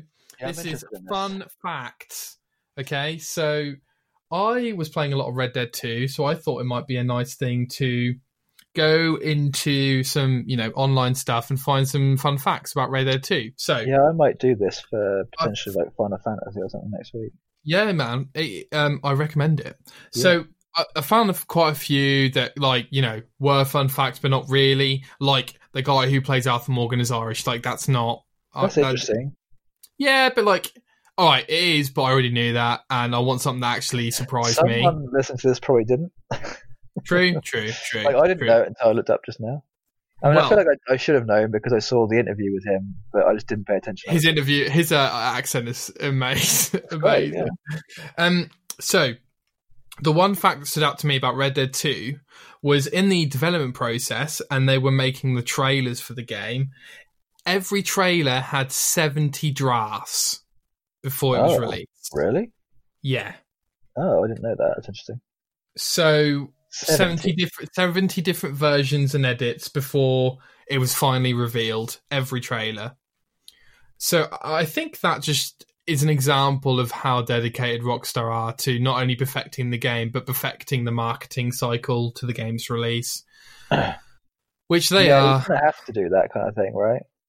Yeah, I just thought it was really impressive. A very big part of making a game big is making it as perfect as you possibly can.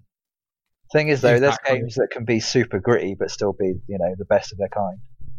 Yeah, like no marking has gone to it whatsoever, but it's still big, And looking on a screenshot of the first trailer is scenes or shots from different locales in Red Dead 2. And by the way, when I saw this in 2016, I was like, there is no way this game looks that good. And it does. And then it finishes with like a group of guys like riding their horses towards something, and you can like see no one's face. But now looking back on it, you can totally tell who everyone is from like their outfits and stuff, which is cool. But I just wanted to... another last fact for you for Red Dead 2. The person who plays Jack Marston, as in the kid Jack Marston in the game, voiced by a woman, which is not that uncommon, as you know, Jay, because the person who voices... Exactly. So it helps with scheduling and stuff like that. Prepubescent boys sound like fully grown women sometimes. They do. Like, there's so many girls who are in their like between 20s and 30 who sound like prepubescent boys. It's true. They just do. It's just like they're good at doing that high pitched, young boy thing. It's true. All right. Next segment for the show, Jay, for the TGO show, genre of games. So this isn't really genre, but I wanted to talk about it. We obviously have both finished Fallen Order now. I finished it like last week. Yeah. So I wanted to talk a bit more about, I know we've touched on this before, but I want to talk a little bit more about the Star Wars games that we've played, that have moved us, that we're really impressed by. So I'm just going to throw out a few, if that's okay with you, Jay. Yeah, and I'll mention some as well. The ones that immediately come to my mind, both of the Knights of the Old Republic games are just incredible. How we're so lucky to get them from such a talented studio, I don't know. Or studios, I should say. Republic Commando, severely underrated. First-person shooter, squad tactics. It's awesome. It's so awesome. It fills in some really cool gaps from episode 2 to 3, and I really love it. Obviously, Star Wars Battlefront 1 and 2, almost like the perfect, what would you even call it? Like simulator battleground shooter? Like, it's just so fun. It's so like fun. Just all the best battles from Star Wars and just making you be able to play them as a multiplayer. Exactly. Right? And like being either side. Yeah, it's very good. And these are the original, original Battlefront 1 and 2. They're just so good. Yeah, I mean, I do like the newer ones. They are, and again, they're just an improvement on the old ones. I think they're good. I think they are. They remind me a lot. They're good games. I'm not denying they're good games. Yeah, they're good. And then there's a couple of like odd ones that stand out for whatever reason. I've got a special history with The Force Unleashed, which I think is... me too. I don't think that game was what me and Jay expected, because I know that we were very following that game very into. I still remember, Jay, that magazine you had, which had like concept art of Vader overlooking Starkiller in like this incredible looking background. I think I still have that somewhere. Dude, the premise of the game is incredible, and I'm not saying that the game's bad, but I think me and Jay were expecting like the perfect Star Wars RPG, and it's not that. No, but it's not. It's a really cool game. And I think it's because it came out... I think if you made Force Unleashed now, it'd be really, really good. Yes, correct. Yeah. It would be more like Fallen Order. I think, The thing is, I think they need to not necessarily change Fallen Order, but make a separate Star Wars game that's more like Force Unleashed now. We just need more single-player Star Wars games. Like, yeah, period. We do. We need more. But we need a Sith side. Oh, yeah. I want to play the bad guy. I want that red lightsaber. Give me that red lightsaber. Just give it to me. I was literally like, they better let me have a red lightsaber in Fallen Order. I was pissed. I was so annoyed. I was like, why? I actually Googled into it, and I think there's like a whole thing about the developers being like, we didn't even want the character to even like be even close to any amount of Sith thing. And I was like, oh, that's so disappointing. You asshole! Why would you do that? To be fair, the Force Unleashed does put you in those shoes for a few missions. Yeah. Yeah.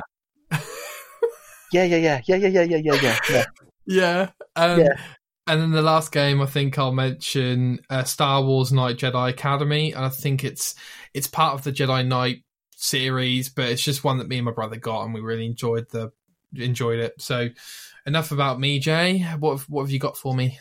So yeah, top of the list is Fallen Order and Force Unleashed, right? They are like, to me, like the best Star Wars games. So let's just lay the groundwork now, Jay. Are we saying that Fallen Order is the best Star Wars game? I think it is, yeah. Yeah. Honestly, okay, let's say this. For this generation, it's the best one. I think without question, Jay, because the only other ones we've got are Battlefront games. Exactly, right? Although, honestly, I'd make somewhat of an argument that Battlefront 2 has probably some of the best game modes of what you can do with certain characters in the story. Like, you can play as Count Dooku. Like, that, to me, one of the best things about Star Wars Battlefront 2. 100%, but you can play Count Dooku in Star Wars Battlefront 1 and 2, maybe. Well, yeah, but I mean, like, they've got this thing, they've got, like, heroes versus villains in Battlefront 2, right? In the original? No, in the latest ones. Yeah, sure, but that was in the original as well. Yeah, but I mean, it's how do I say? It's better. It looks better. Better. You know, just overall improved version. Sure. Comparing that to, I think you can't really compare Battlefront 2 to Fallen Order because it's okay. Well, how much? It's multiplayer versus single player, right? How much more did you enjoy your time more with Fallen Order than all the hours you spent with Battlefront 2? Yes. Okay, I think that's your answer. Okay. That's Force Unleashed is the best previous generation Star Wars game, I'd say. Which is a bit of a shame because, again, we didn't get that many. And, of course, we have the notorious cancellation of 1313 2 weeks before it comes out. We've also got the new... Oh, dude. Don't get me started on that, my guy. And then there's rumours... I think I told you there was rumours that, like, when they were talking about Fallen Order, they were like, yeah, we really want a bounty hunter game. It's like, you mean the one you just cancelled? And... you know what would be good if they did Mandalorian the game? Well, dude, Star Wars Bounty Hunter is so hard. And... what was the other thing I was going to say? Oh, yeah, and of course, possibly the worst cancellation of video game history is Star Wars Battlefront 3. Oh, the old one? 3. Yeah. Dude, I've seen the leaked trailers for that game. That game looked a 10 out of 10. I mean, they can still make it. I doubt they will. Dude, I'm not joking here. That game was going to do the land to, like, ground battles. That is next level. Yeah. Anyway, what were you going to say? So Fallen Order, you think is Force Unleashed? No. Let me get my head straight here, Jay.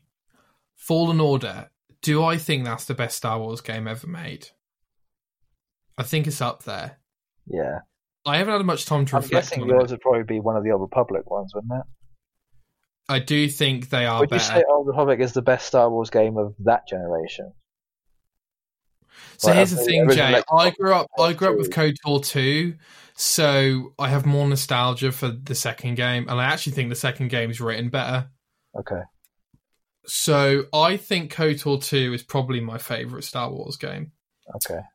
I think KOTOR 1 is probably argued as the best Star Wars game. Yeah, makes sense. I know my dad's definitely probably going to agree with you there. Okay. So what and Force Unleashed, you obviously did you like Force Unleashed too? Yeah, I loved them both. Oh, cool. Completed them like 2 or 3 times each. Cool. Super fun. Super fun. Did you finish it on the hardest difficulty? I think so, yeah. Wow, that's nuts. I want to say so. Sorry, yeah, so I interrupted your flow. So, and what other games were you gonna? So there's 2 Star Wars Starfighter and Star Wars Jedi Starfighter. Oh my god! Yeah, I think I played these on GameCube. I think you'd be right there. Because I think I still have it. Actually, I know I have them on PS4 as well, actually, because they came out in like a set that you could buy. Yeah. But I think I originally played I think it might have been Jedi Starfighter on GameCube. Actually, no, it might have been, no, it was the first one, it was Starfighter. Yeah, Star Wars Starfighter, I think, came out on PS2, GameCube, and original Xbox. And I played that a lot. I don't know why. It's just I played it a lot too. Yeah, it was like surprisingly good. It does not hold up today, but back in the day, it was fun.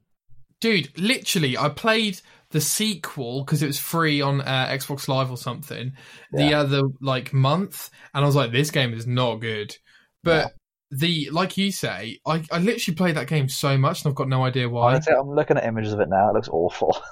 Yeah, it does. I don't know why, but GameCube me was just like, this is cool. Yeah. It wasn't even that long ago. I must have played it, oh god, 10, 15 years ago maybe. I mean, that's quite long ago. Yeah, I mean, that is long ago, but in my mind, it's not that long ago.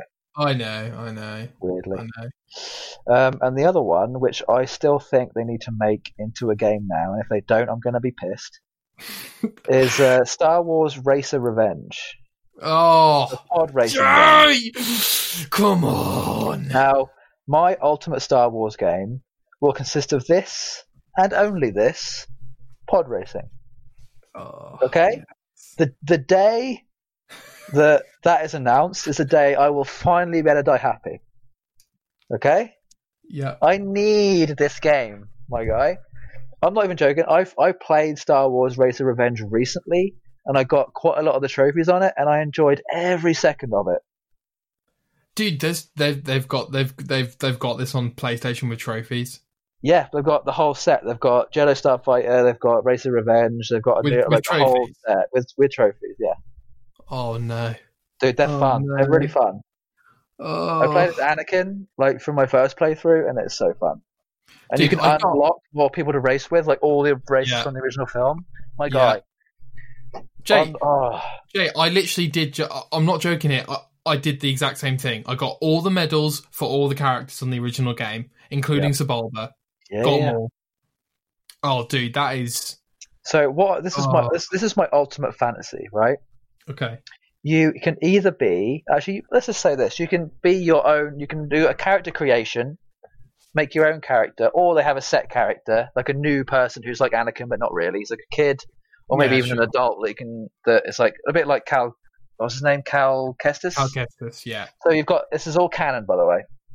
Okay. So you've got a new Cal Kestis. It's not. Maybe it might even be a girl, right? It might even be like a new girl who's canon, who's like a Jedi, right? Yeah. But she doesn't know she's a Jedi. She hasn't unlocked her powers yet, or whatever. She hasn't been trained or whatever, right? Yeah. So pod racing's still a thing, and you have to go through the game with like. Maybe the start of the game is you have to literally scrounge scrapyards on planets to find the best parts of pod racers that have been discarded over the years, and you build your own pod racer. Like that's the start of the game. You build your own one, and it costs. You have to like go out and do side missions to make the money to be able to buy the parts. And then once you finally do get this really rundown, crappy pod racer, you then have to play a mission in the story where you lose like your first ever race, or maybe you even win your first ever race, and you become like you now earn enough money to be able to upgrade it more and more, and it becomes like a pod racer RPG where you've got to like be both outside of the pod racing on the planets and both inside of it to be able to become like the end of the game is you're the champion pod racer now, but you're also a Jedi, and you end up fighting Sith at the end, and then maybe your enemy in the pod racing is also a Sith general. Or like a Sith person, oh man, that'd just be so. And then maybe there's a mission where you're on a pod racer, but it's like controlling itself with like computers, and you have to like fight with lightsabers on top of the pod racer, and you're like crashing, and there's sparks flying everywhere. My guy, I've thought about this a lot. Okay.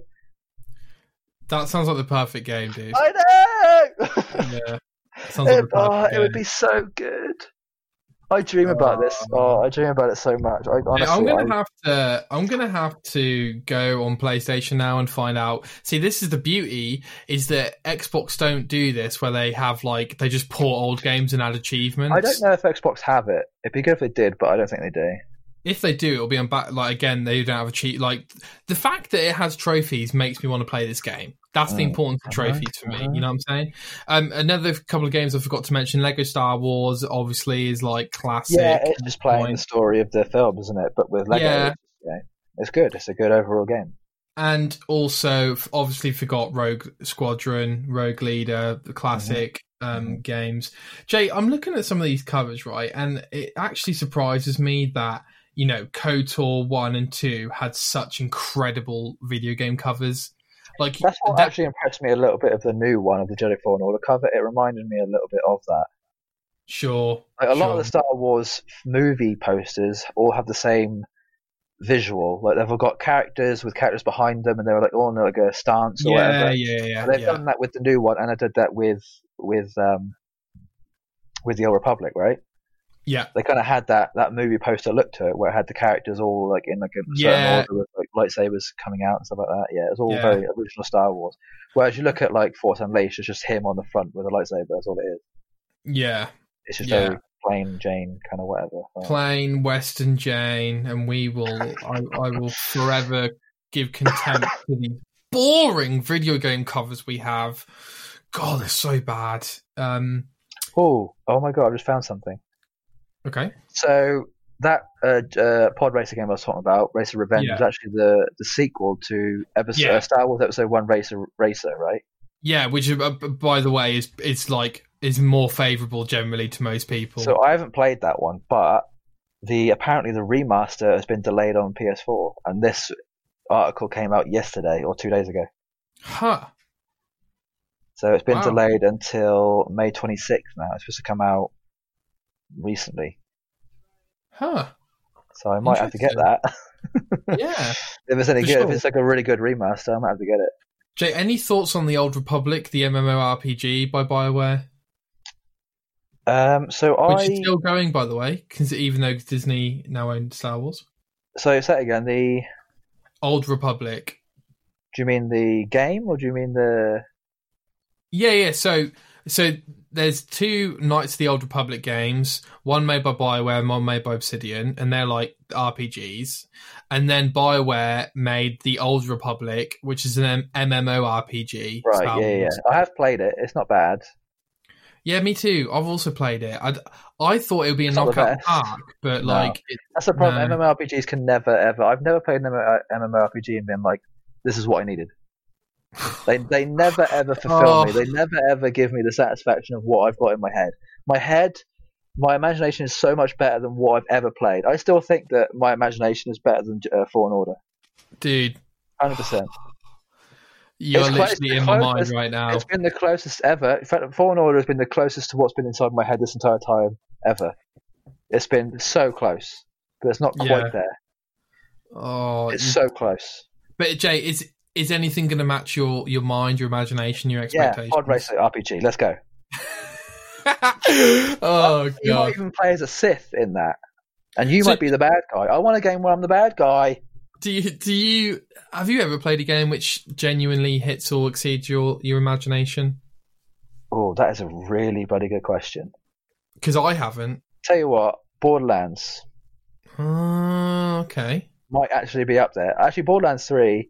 The more I've played it, the more I love it. It's actually grown on me. When I first played it, I was a bit like, oh, okay. But then I think Borderlands 3 is actually the best Borderlands.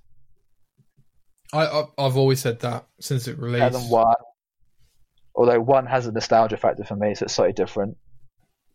2 has Handsome Jack. I would actually say that pre-sequel is better than 2. Jay, you are out of your mind. But only because I enjoyed it more. You are out of your mind. I feel like 2 has better bosses, but pre-sequel was just pre-sequel might as well have been called Borderlands 2 version. Yeah, exactly. Yeah, it might as well have been 2.5. So yeah, I think people see Borderlands the pre-sequel more as Borderlands 1.8. Oh wow, that's interesting. Yeah, I think that's the general. Look, Jay, when crossplay comes out or whatever, okay, or whatever, like I'm just saying, if we ever get the chance to play Borderlands 2 and the pre-sequel together, I'm telling you now, you will definitely know that Borderlands 2 is better. I think for me, it actually might have been because I couldn't do well on Borderlands 2. How come? Oh, because you were Zero? I always felt underpowered. Were you Zero? No, I've played as all the characters. Oh, okay. But the only game I've ever felt powerful in a Borderlands game is 1 and 3. 2 and pre-sequel, I've never felt very powerful. I've always felt underpowered. I've always felt like, dude, well... I literally completely agree. Well? I got to my third New Game Plus, if you will, of Borderlands 2 on the Handsome Jack collection, and I can't play it, mate. I can't play it. I die. I walk up to a boss and I'm instantly dead. Yeah. I thought it was my character build, right? And my mates were like, "Oh, you've got the wrong character. You got the wrong character." I was like, "Oh, I've got the wrong character build." It's like, shouldn't be an excuse. Any character should be good enough. Exactly. The game should be designed that I can play it. Oh God! 3 feels like I could walk into any boss room with any character, with any build, and still feel capable of being able to defeat it. Exactly. And Borderlands 2, again, my mates are like, "Oh no, you got the wrong build," and then I respect it, and I still couldn't do it. So please, But dude, I completely agree. Like Borderlands 2 for me is broken in that respect. Like I can't play it anymore, and I wanted to, but I can't because I die. I'm so glad you said that, mate, because I thought I was alone there. But what about Borderlands? Or being underpowered. I thought that was just me. Yeah, that's it. Honestly, ruined 2 for me. Genuinely ruined it for me. So you're not saying it from a story gameplay. You're saying kind of from gameplay. You're saying it from a difficulty point of view. Yeah. I'd say in Borderlands, you kind of want to feel coddled a little bit, right? You want to feel... Yeah, you want to get rewarded. Carried through it. You kind of want to feel like... You want to feel like a mixture between, I've done this myself, but the game has let me get there, right? Exactly. Which is what 3 literally is, the epitome of that. It's a game that lets you get there by yourself, but has given it to you, kind of. Like, if you feel rewarded, but you also feel like the game's let you get there. But not at the same time. It's all like a good balance. It gives you everything you need, and then it just gives you a little push and says, "You can do it. Go on." And then you do it, and then you think, "Oh, I've done that all by myself." Yeah, exactly. Yeah. Oh, well put, Jay. Well put. Yeah. Well put. Okay. Well, that's some really great Star Wars games that I'm now going to buy on my PS4. Thank you for that, Jay. I'm almost definitely going to buy that Racer Revenge now on PS4.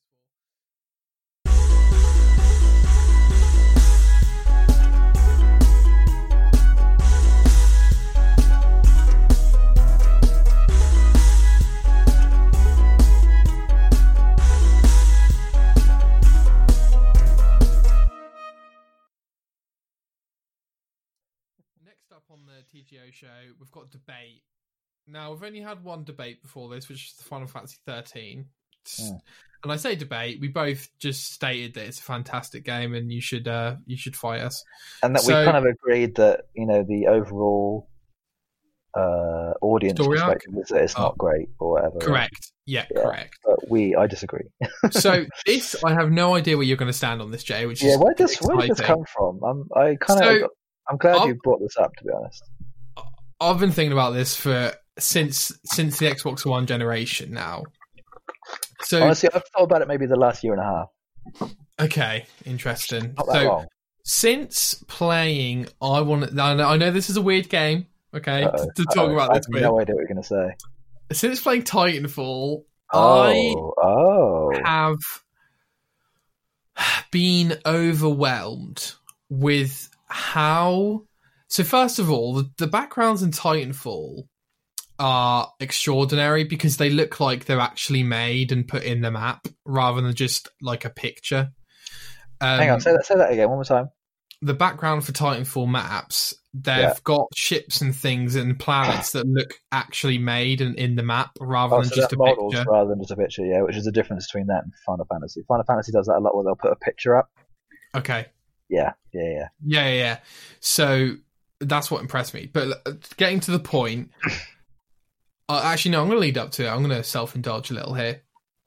Ever since then, so that was 2014, 2015, I've been noticing that as the older I get, the more I want to appreciate the very, very small, the tiniest things in games. Yeah, me too. So it will be how Aloy's hair moves on her head as I'm running. It'll be how the lightsaber glows in the dark on Fallen Order. Yeah. It will be how your character stands for Final Fantasy 15, because I've heard the standing animations in that are incredible. Not joking there. Yes, it's a very pretty game. Yes, absolutely. How Final Fantasy 13 holds up, how Red Dead 2 looks like real, like it looks real life, unbelievable. Yeah. Okay. I mean, even from what I've seen of Last of Us, again, it looks like dude, wait, what, 2 or 1? Impressive, both. Yeah, just unbelievable. Like the graphics in that are like, you know that Naughty Dog is going to exceed expectations when it comes to graphics. Like they're unreal when it comes to that.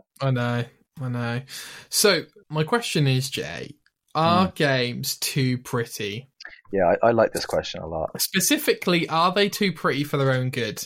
Now, first thing I'm going to analyze is that, of course, it depends on the player. You know, you might not care at all about the backgrounds of a game, and I do. Fine, whatever. We're moving past the player point of view. I'm saying, from me and you having a discussion from our similar perspective, do you ever play a game which is so pretty you can't play it because you wanna enjoy how the water flows on the lake? You want to enjoy the sunset in Red Dead 2. There's just so much to admire about the way the game looks and perhaps sounds, right? That you either don't want to play the game for like a few seconds, or even when you are playing through the game, you feel like you're rushing it because you can't stop and look at every single detail because you want to. Yeah, so I think I can probably really... Death Stranding is a little bit like that. Have you played Death Stranding? I have it. I haven't finished it. I've like literally just touched it. But from what Hideo has said about that, I think his idea with that game was it's supposed to be played like a normal game for the average gamer. But he makes trailers in game like how he used to with Halo. Yeah. Like he makes the game trailers with the game. He does it all himself, right? Yeah. So I feel like the way he plays that game is he literally just sits in it. He bees that character in that game. Like he kind of just admires the rain, the snow, the water, like the movement, just the way that it almost kind of feels like nature. Yeah. Like he's programmed. He's basically like developers of games are almost like gods, aren't they? Right? Sure. Like when it comes to like if you make a game so real that you can literally live in that world. Like I guess you can compare it to games like Second Life or World of Warcraft or anything where you can literally like you can live another life. You can just sit and experience something so close to nature. You might as well be in it. Yeah. I can appreciate that. I'm just trying to think. Like the games that I've felt like that, I guess, are Death Stranding. I know there has been some. I'm just trying to think like exactly. What? I think it changes because I think you can only really say that about games that have come out in the last maybe 3 years. Because they're so graphically up to date. Just because the graphics are there. Final Fantasy 15 is probably... Final Fantasy 7 and 15 are character-wise, I'd say they're probably the closest to human skin. Sure. And like features and hair and everything. Again, along with Last of Us, that was another one. I know 7 looks stupidly good, but 15 must have held up extremely well. Oh, yeah. Way too well. Yeah. Like it's right up there. In terms of actually landscapes and the world and how it looks, I'd say Last of Us is actually up there. Okay. From what I've seen, even of stuff from 2, like some of the trailer stuff. Like I think I haven't been impressed with that much landscape-wise, like architecture and stuff, like world, like the way that grass looks or the way that a mountain looks in the distance or even up close. So it's very difficult to get textures good in most games nowadays. Mm-hmm. I think 15 actually does a really good job at textures. 7 does a great job at textures. Anything by Square Enix now is texture-wise brilliant. Yeah, agreed. So you also feel this then? I don't know if they're too... I'm trying to think where I would have the opinion of a game being too pretty. So when you say too pretty, you mean like you don't want to play it because you just want to experience the world that it is for itself, right? Yeah. I guess you could say that about Journey. Right. I'd say that's probably one, just because I didn't really want to progress. I just wanted to sort of just see. Like if I walked in the opposite direction, how far could I go? Yeah. Like, what's over there? Is there another town? Is there somewhere that I'm not supposed to go? Like, I guess you can get it from that perspective. But is that a problem or is that not a problem? Is that what you're trying to like? Oh, that is the question. Is it a problem? Ultimately, the problem probably lies with the player, but I am wondering, is it a problem? Because are you saying that it could hinder the experience of the game? Or does it improve the experience of the game? I'm saying that it will inevitably improve it, but I am saying that there is a sense of guilt I get by playing through a game quickly that looks that good. Because I feel like I'm just not... Even if I 100% it, mate, like... I feel like Final Fantasy VII Remake might be one of those games where, like, it's obviously... I felt a bit bad about going through it so quickly, actually. Yeah, because it's just so pretty. The thing is, it's not like... There's not too much of a distance you can go. Like, there isn't like a massive open bit where you can go and see things. It's very linear. Sure. Yeah, there isn't... I mean, you could literally walk around every inch of that game and appreciate every second of it. Like, there's not... You could go through that game quickly and still feel like you've seen everything. Sure. I'm trying to think if there's a game that I've played where I felt like I hadn't seen everything and I felt bad about not seeing everything. I don't know. It's difficult to say because you obviously haven't seen it, so you don't miss what you haven't experienced, right? True. So it's hard to say exactly. I guess actually Fallout is one for me. Oh, great. Okay, go on. And Skyrim as well. Any game that has a map that's so big that even if you've played the game for years, you still haven't been everywhere. Yeah. Like, I have not been everywhere in Fallout 3. Yeah. Not even close. I've probably been to 60+% of the map. Yeah. I'm sure there's plenty of buildings that I haven't even known that you could go in. And there's a basement and you can go to the roof. I didn't know you could do that. Like, I'm sure there's so many places I haven't been in any of those games. Yeah, I'd say Fallout is probably the one that's like that. But that's not like necessarily because it's pretty. But you're lost in the world. You are lost in it, yeah, I guess, yeah. I think. Yeah, so I guess that's. I would argue that's too much content over too pretty, perhaps. Yeah, I know what you mean. Yeah, so it's like a content level versus quality of it as well, right? So yeah, so like for example, replaying the story missions of Red Dead 2, I have no problem with that because I know that there was things I probably didn't notice the first time through. And like, because there's certain, like, dude, I'm not joking here. Like, certain characters doing certain things, or how the things they say. There's dialogue options on your ride towards, like, to the mission. So all of those things mean that I will absolutely replay it because there's so much I didn't notice before. Part of that is how the game looks, the way shadows reflect, the way lights reflect, all that stuff. Oh, okay, I see what you mean now. Yeah, so I guess my answer to the question is I don't know. They're not too. If anything, I want more. More pretty. I want more minuscule details that mean nothing to some people, but mean everything to others. If you know what I mean. Oh yeah. Like not even from from both a game that has pre-existing lore and from a game that has lore, but you don't know about it yet because it's the first in its iteration. But to me, this question can be perfect to talk about with Cyberpunk again, right? We have no idea how big that game's going to be. Not really. I mean, we do and we don't. It's going to be the size of Witcher, right? Yeah. But I mean, actually, I can kind of compare this again with like any game that you think is going to be big when you first see it, but once you get used to it, it's tiny. Sure. Do you feel that way about some games? Like, there's some games that are so big, but once you actually have been everywhere, or maybe once you've been to enough places, you think, oh, it's actually kind of a small place to be. Dude, I totally get that. I think that is when you have diagnosed most of the information the game has for you, so that you can actually wrap your head around the different locations, the different characters. Once you've processed all of the characters of The Witcher 3 and the locations, it feels a smaller place, and you can really see everything. I totally get that. So I guess you could say, do we want enough content to be able to have experienced everything? Or do we want too much content so we can keep coming back and experiencing new things again and again? And I think I'd much rather have the second one.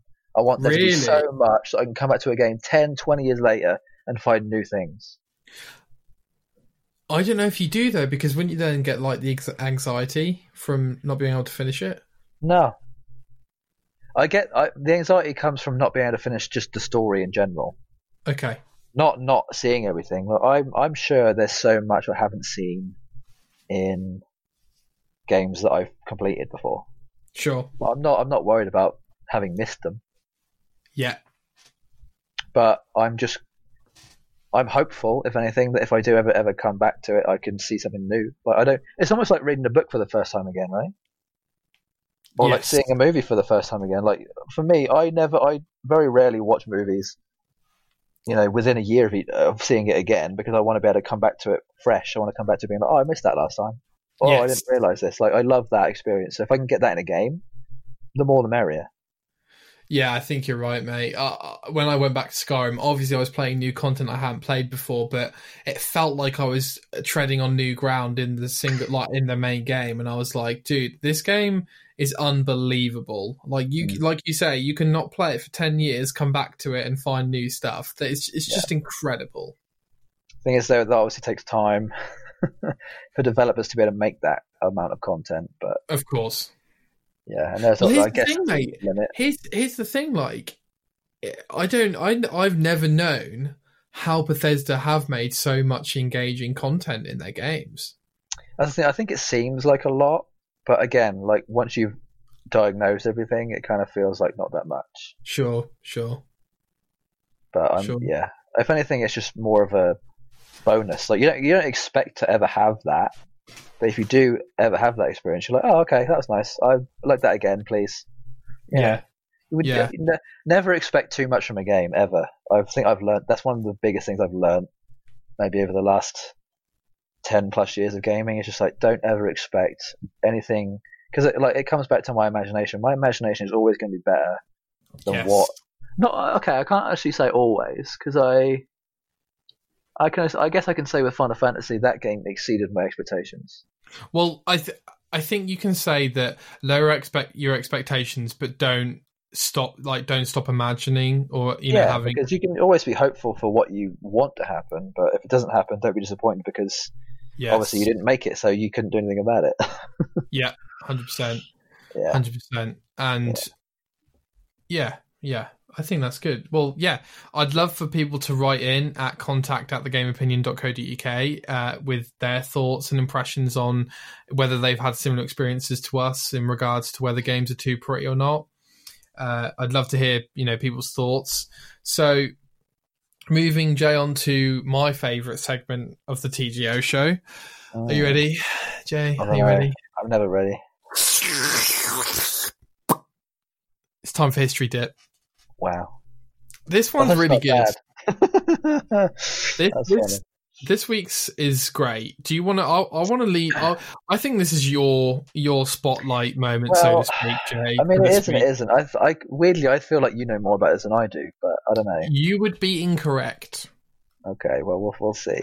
Well, I think you deserve the start because it was... You had the 360 first. You had this game way before me.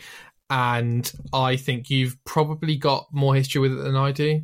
I mean, I guess. I mean, there's not a lot I can actually remember about the story. Oh, dude, I literally don't even know. Yeah, in terms of just like the overall experience of it, Fantasy Star Universe was a game that came out on 360 in 2006. So was that a year after the 360 came out? Came out in 2005? Yeah, I think so, yeah. And yeah, it was kind of like... I guess one of my early introductions into RPGs and like understanding how how loot or like weapons worked and how like upgrading weapons in games worked.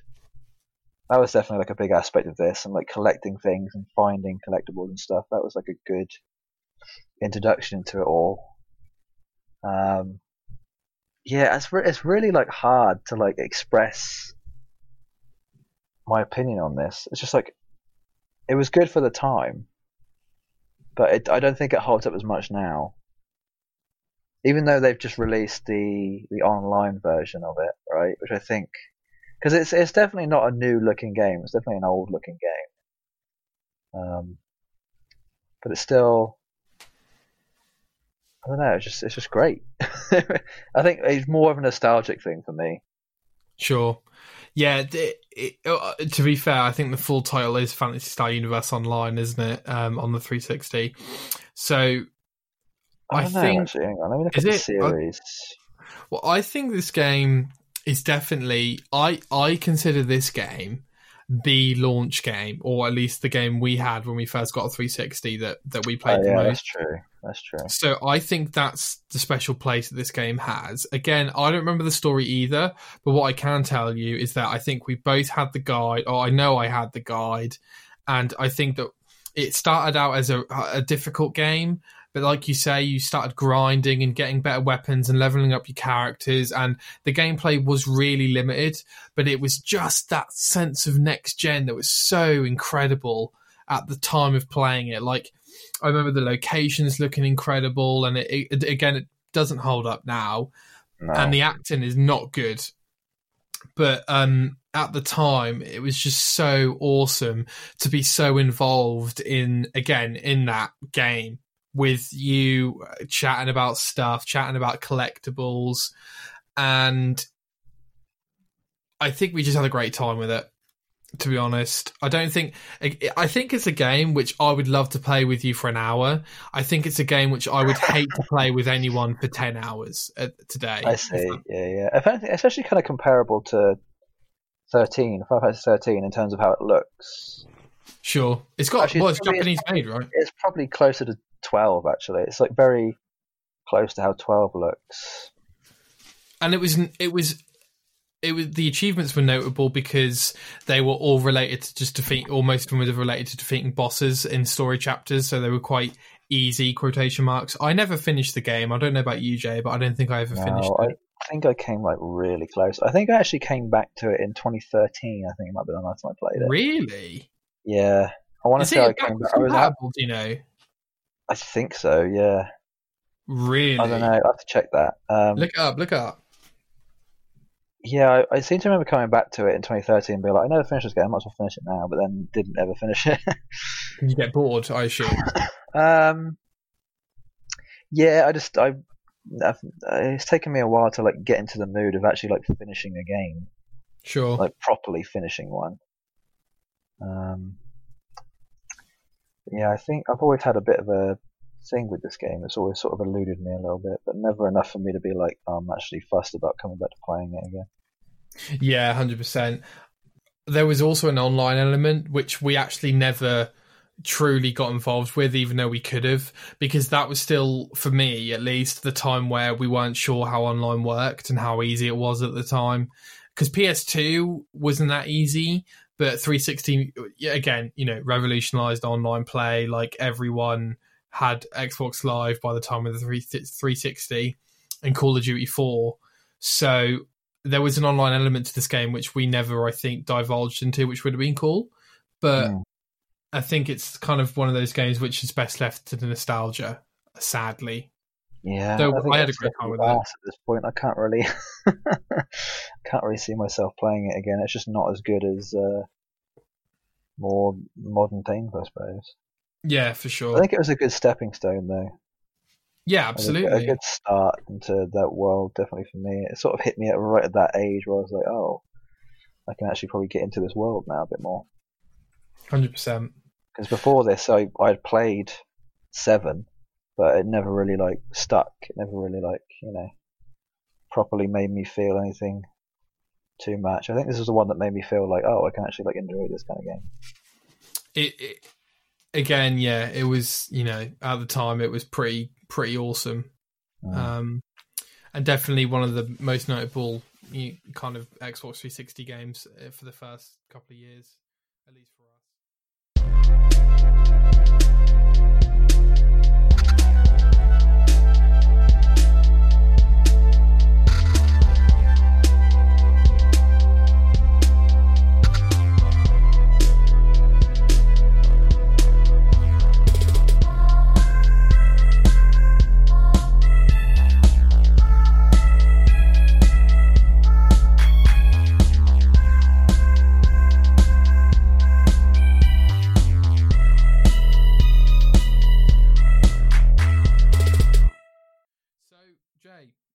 We're now moving to the end of the show.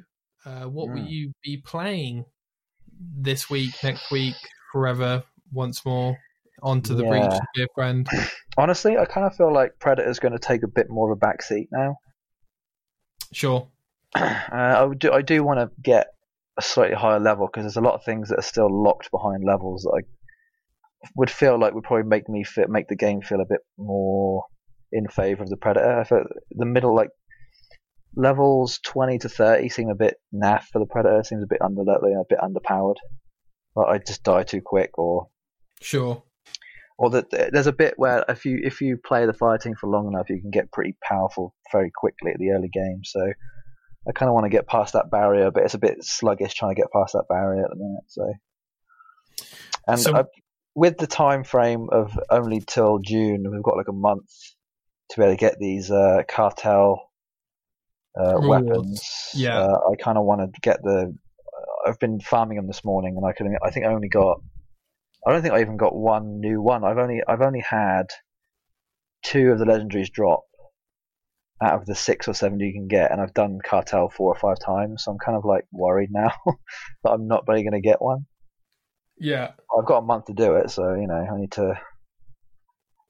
I think it'll be BL3 main, and then if I really feel like it, if I really get in the mood, I'll do Wolfenstein 2.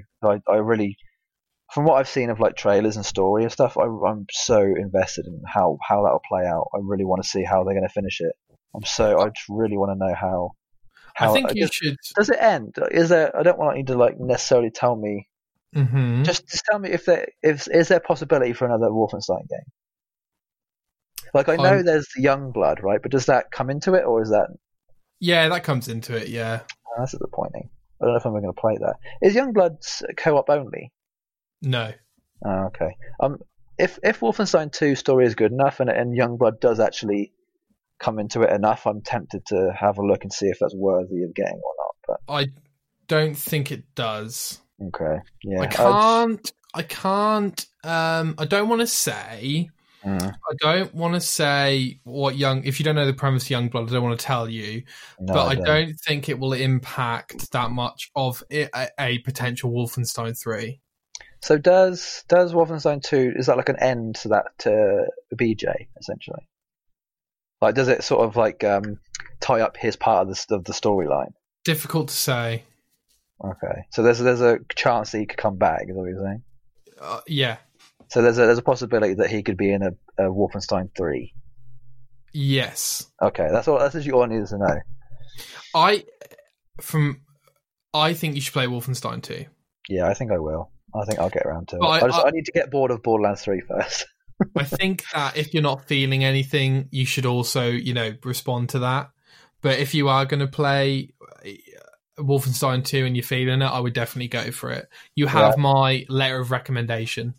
I feel like Borderlands 3 and Predator are a good, like, a cleansing of the palette, as it were. Sure. They're sort of, multiplayer and grinding is like a good sort of palette cleanser when it comes to like a single player co-op. It's just a single player campaign. Like knowing that I'll have to put a lot of effort in mentally of being able to having to kill enemies along the way and get collectibles and stuff. It takes a lot of mental brain power for me. So. It's so interesting that you put that as a palette cleanser because I actually completely understand what you mean. Like you just need some good looking dumb fun to just kind of reset you for the next adventure. Yeah, I need to forget about Trials of Mana, forget about Final Fantasy, and let my brain just want to get back into Wolfenstein. Yeah, and it usually does it by itself. So I might even be playing it in the next 2 or 3 days. I'll see how I feel. Yeah, fair. Yeah. Fair. And I'm guessing you'll just be continuing Red Dead. Yeah. As we talk about it, go on. Are you going to finish it in the next week? Like by next week, will you have Red Dead finished? Do you want to have it finished? Do you want to spend the next 2 weeks on this, a month on this? Like when do you have like an end goal? Do you have like an end? Like, is there a date where you're like, I don't want to be playing it after this date? It changes all the time. Or is it like a mood-based thing, right? It is a mood-based thing, but talking to you now, I really can't be bothered. Yeah, I know you're going to say that. It just, I know exactly how you feel. But like, I've already come so far. I've already come so far. You're like so close. You can see the finish line. You can see it. You can taste it. Yeah. It's just that your mind is your mind and your skill level is sort of holding you back from ever getting there. and luck. Yeah. Yeah, and luck. Yeah, but a lot of it is luck, I'd say. I think if I'm gonna do it, I would rather just play it for 12 hours a day and get it done. So, depending on how I feel, I really, really wouldn't want anything to do with Red Dead by June. Okay. Is it because something else is coming out, or Last of Us Part 2? Oh, okay, there we go. So June 19th, this is your end goal, really, isn't it? We'll say. Yeah, like, I really don't... Maybe you might even want to have it finished, but way before that, because again, you want to have that cleansing of being like, right, I need to forget about my old adventure and just get into this new one, yeah. Exactly. And to be fair, it might be a case where I've just got to play it when I want to play it, because if not, I'm not going to enjoy myself. So, yeah. But like, it's kind of a weird thing, mate, because like, I kind of don't want to play it, but then if everyone else is online, I will definitely play it because I like playing online with my mates. Yeah, but the incentive's there when there's other people, isn't it? Yeah, exactly. Because you know you're up against time at that point. Like, you're not ever going to be able to get that opportunity again. Exactly. You need to take the opportunity as it comes, yeah. But like at the same time, it's kind of like, okay, well, all the chores are done, so what do I do now? Like, do I watch TV? Do I like? It's kind of a, it's an option, isn't it? So, I'm tempted to do that right now. There's a few TV shows on Netflix I need to watch, and I'm tempted just to get those out of the way just so I can like have a bit of a break from gaming in general. But I just want to play Borderlands at the minute, so I think I'll stick with that until I might even just stick with Borderlands until I get these legendaries, and then just like watch some TV shows and then go Wolfenstein. Do you think this is like a slight addiction on our part because we sound like we're not having a great time with it? No, it's weird. We do sound kind of miserable, don't we? But like we kind of want to play all this work trying to get this done. Weirdly, I would want nothing else. Like, it's kind of like misery. It's pleasure through pain, almost, isn't it? Yeah. Like it's that want, that painful want of being able to get something like that completionist in you, just wanting to be able to get things done. But you have to experience enough terrible things through that to be able to appreciate the end of having the nicety of it at the end, right? True. I think some people would argue that we shouldn't be playing any games that make us feel like this. I think would be their argument. Yeah, I get you. Yeah, For example, I don't think Fallen Order for me, even with the collectible mop-ups, it never got this tedious. Oh yeah, I see what you mean. Yeah. Like we were never I think we probably enjoyed almost every second of that game. Yeah, I think once the game starts to get tedious is when you should probably stop playing it. But unless you're like so close that you kind of have to just keep going at that point. Like you're too far. Like you're beyond the point of any return. I really am. I am. At this point, if you gave up, you'd feel worse for yourself if you gave up now. It's true.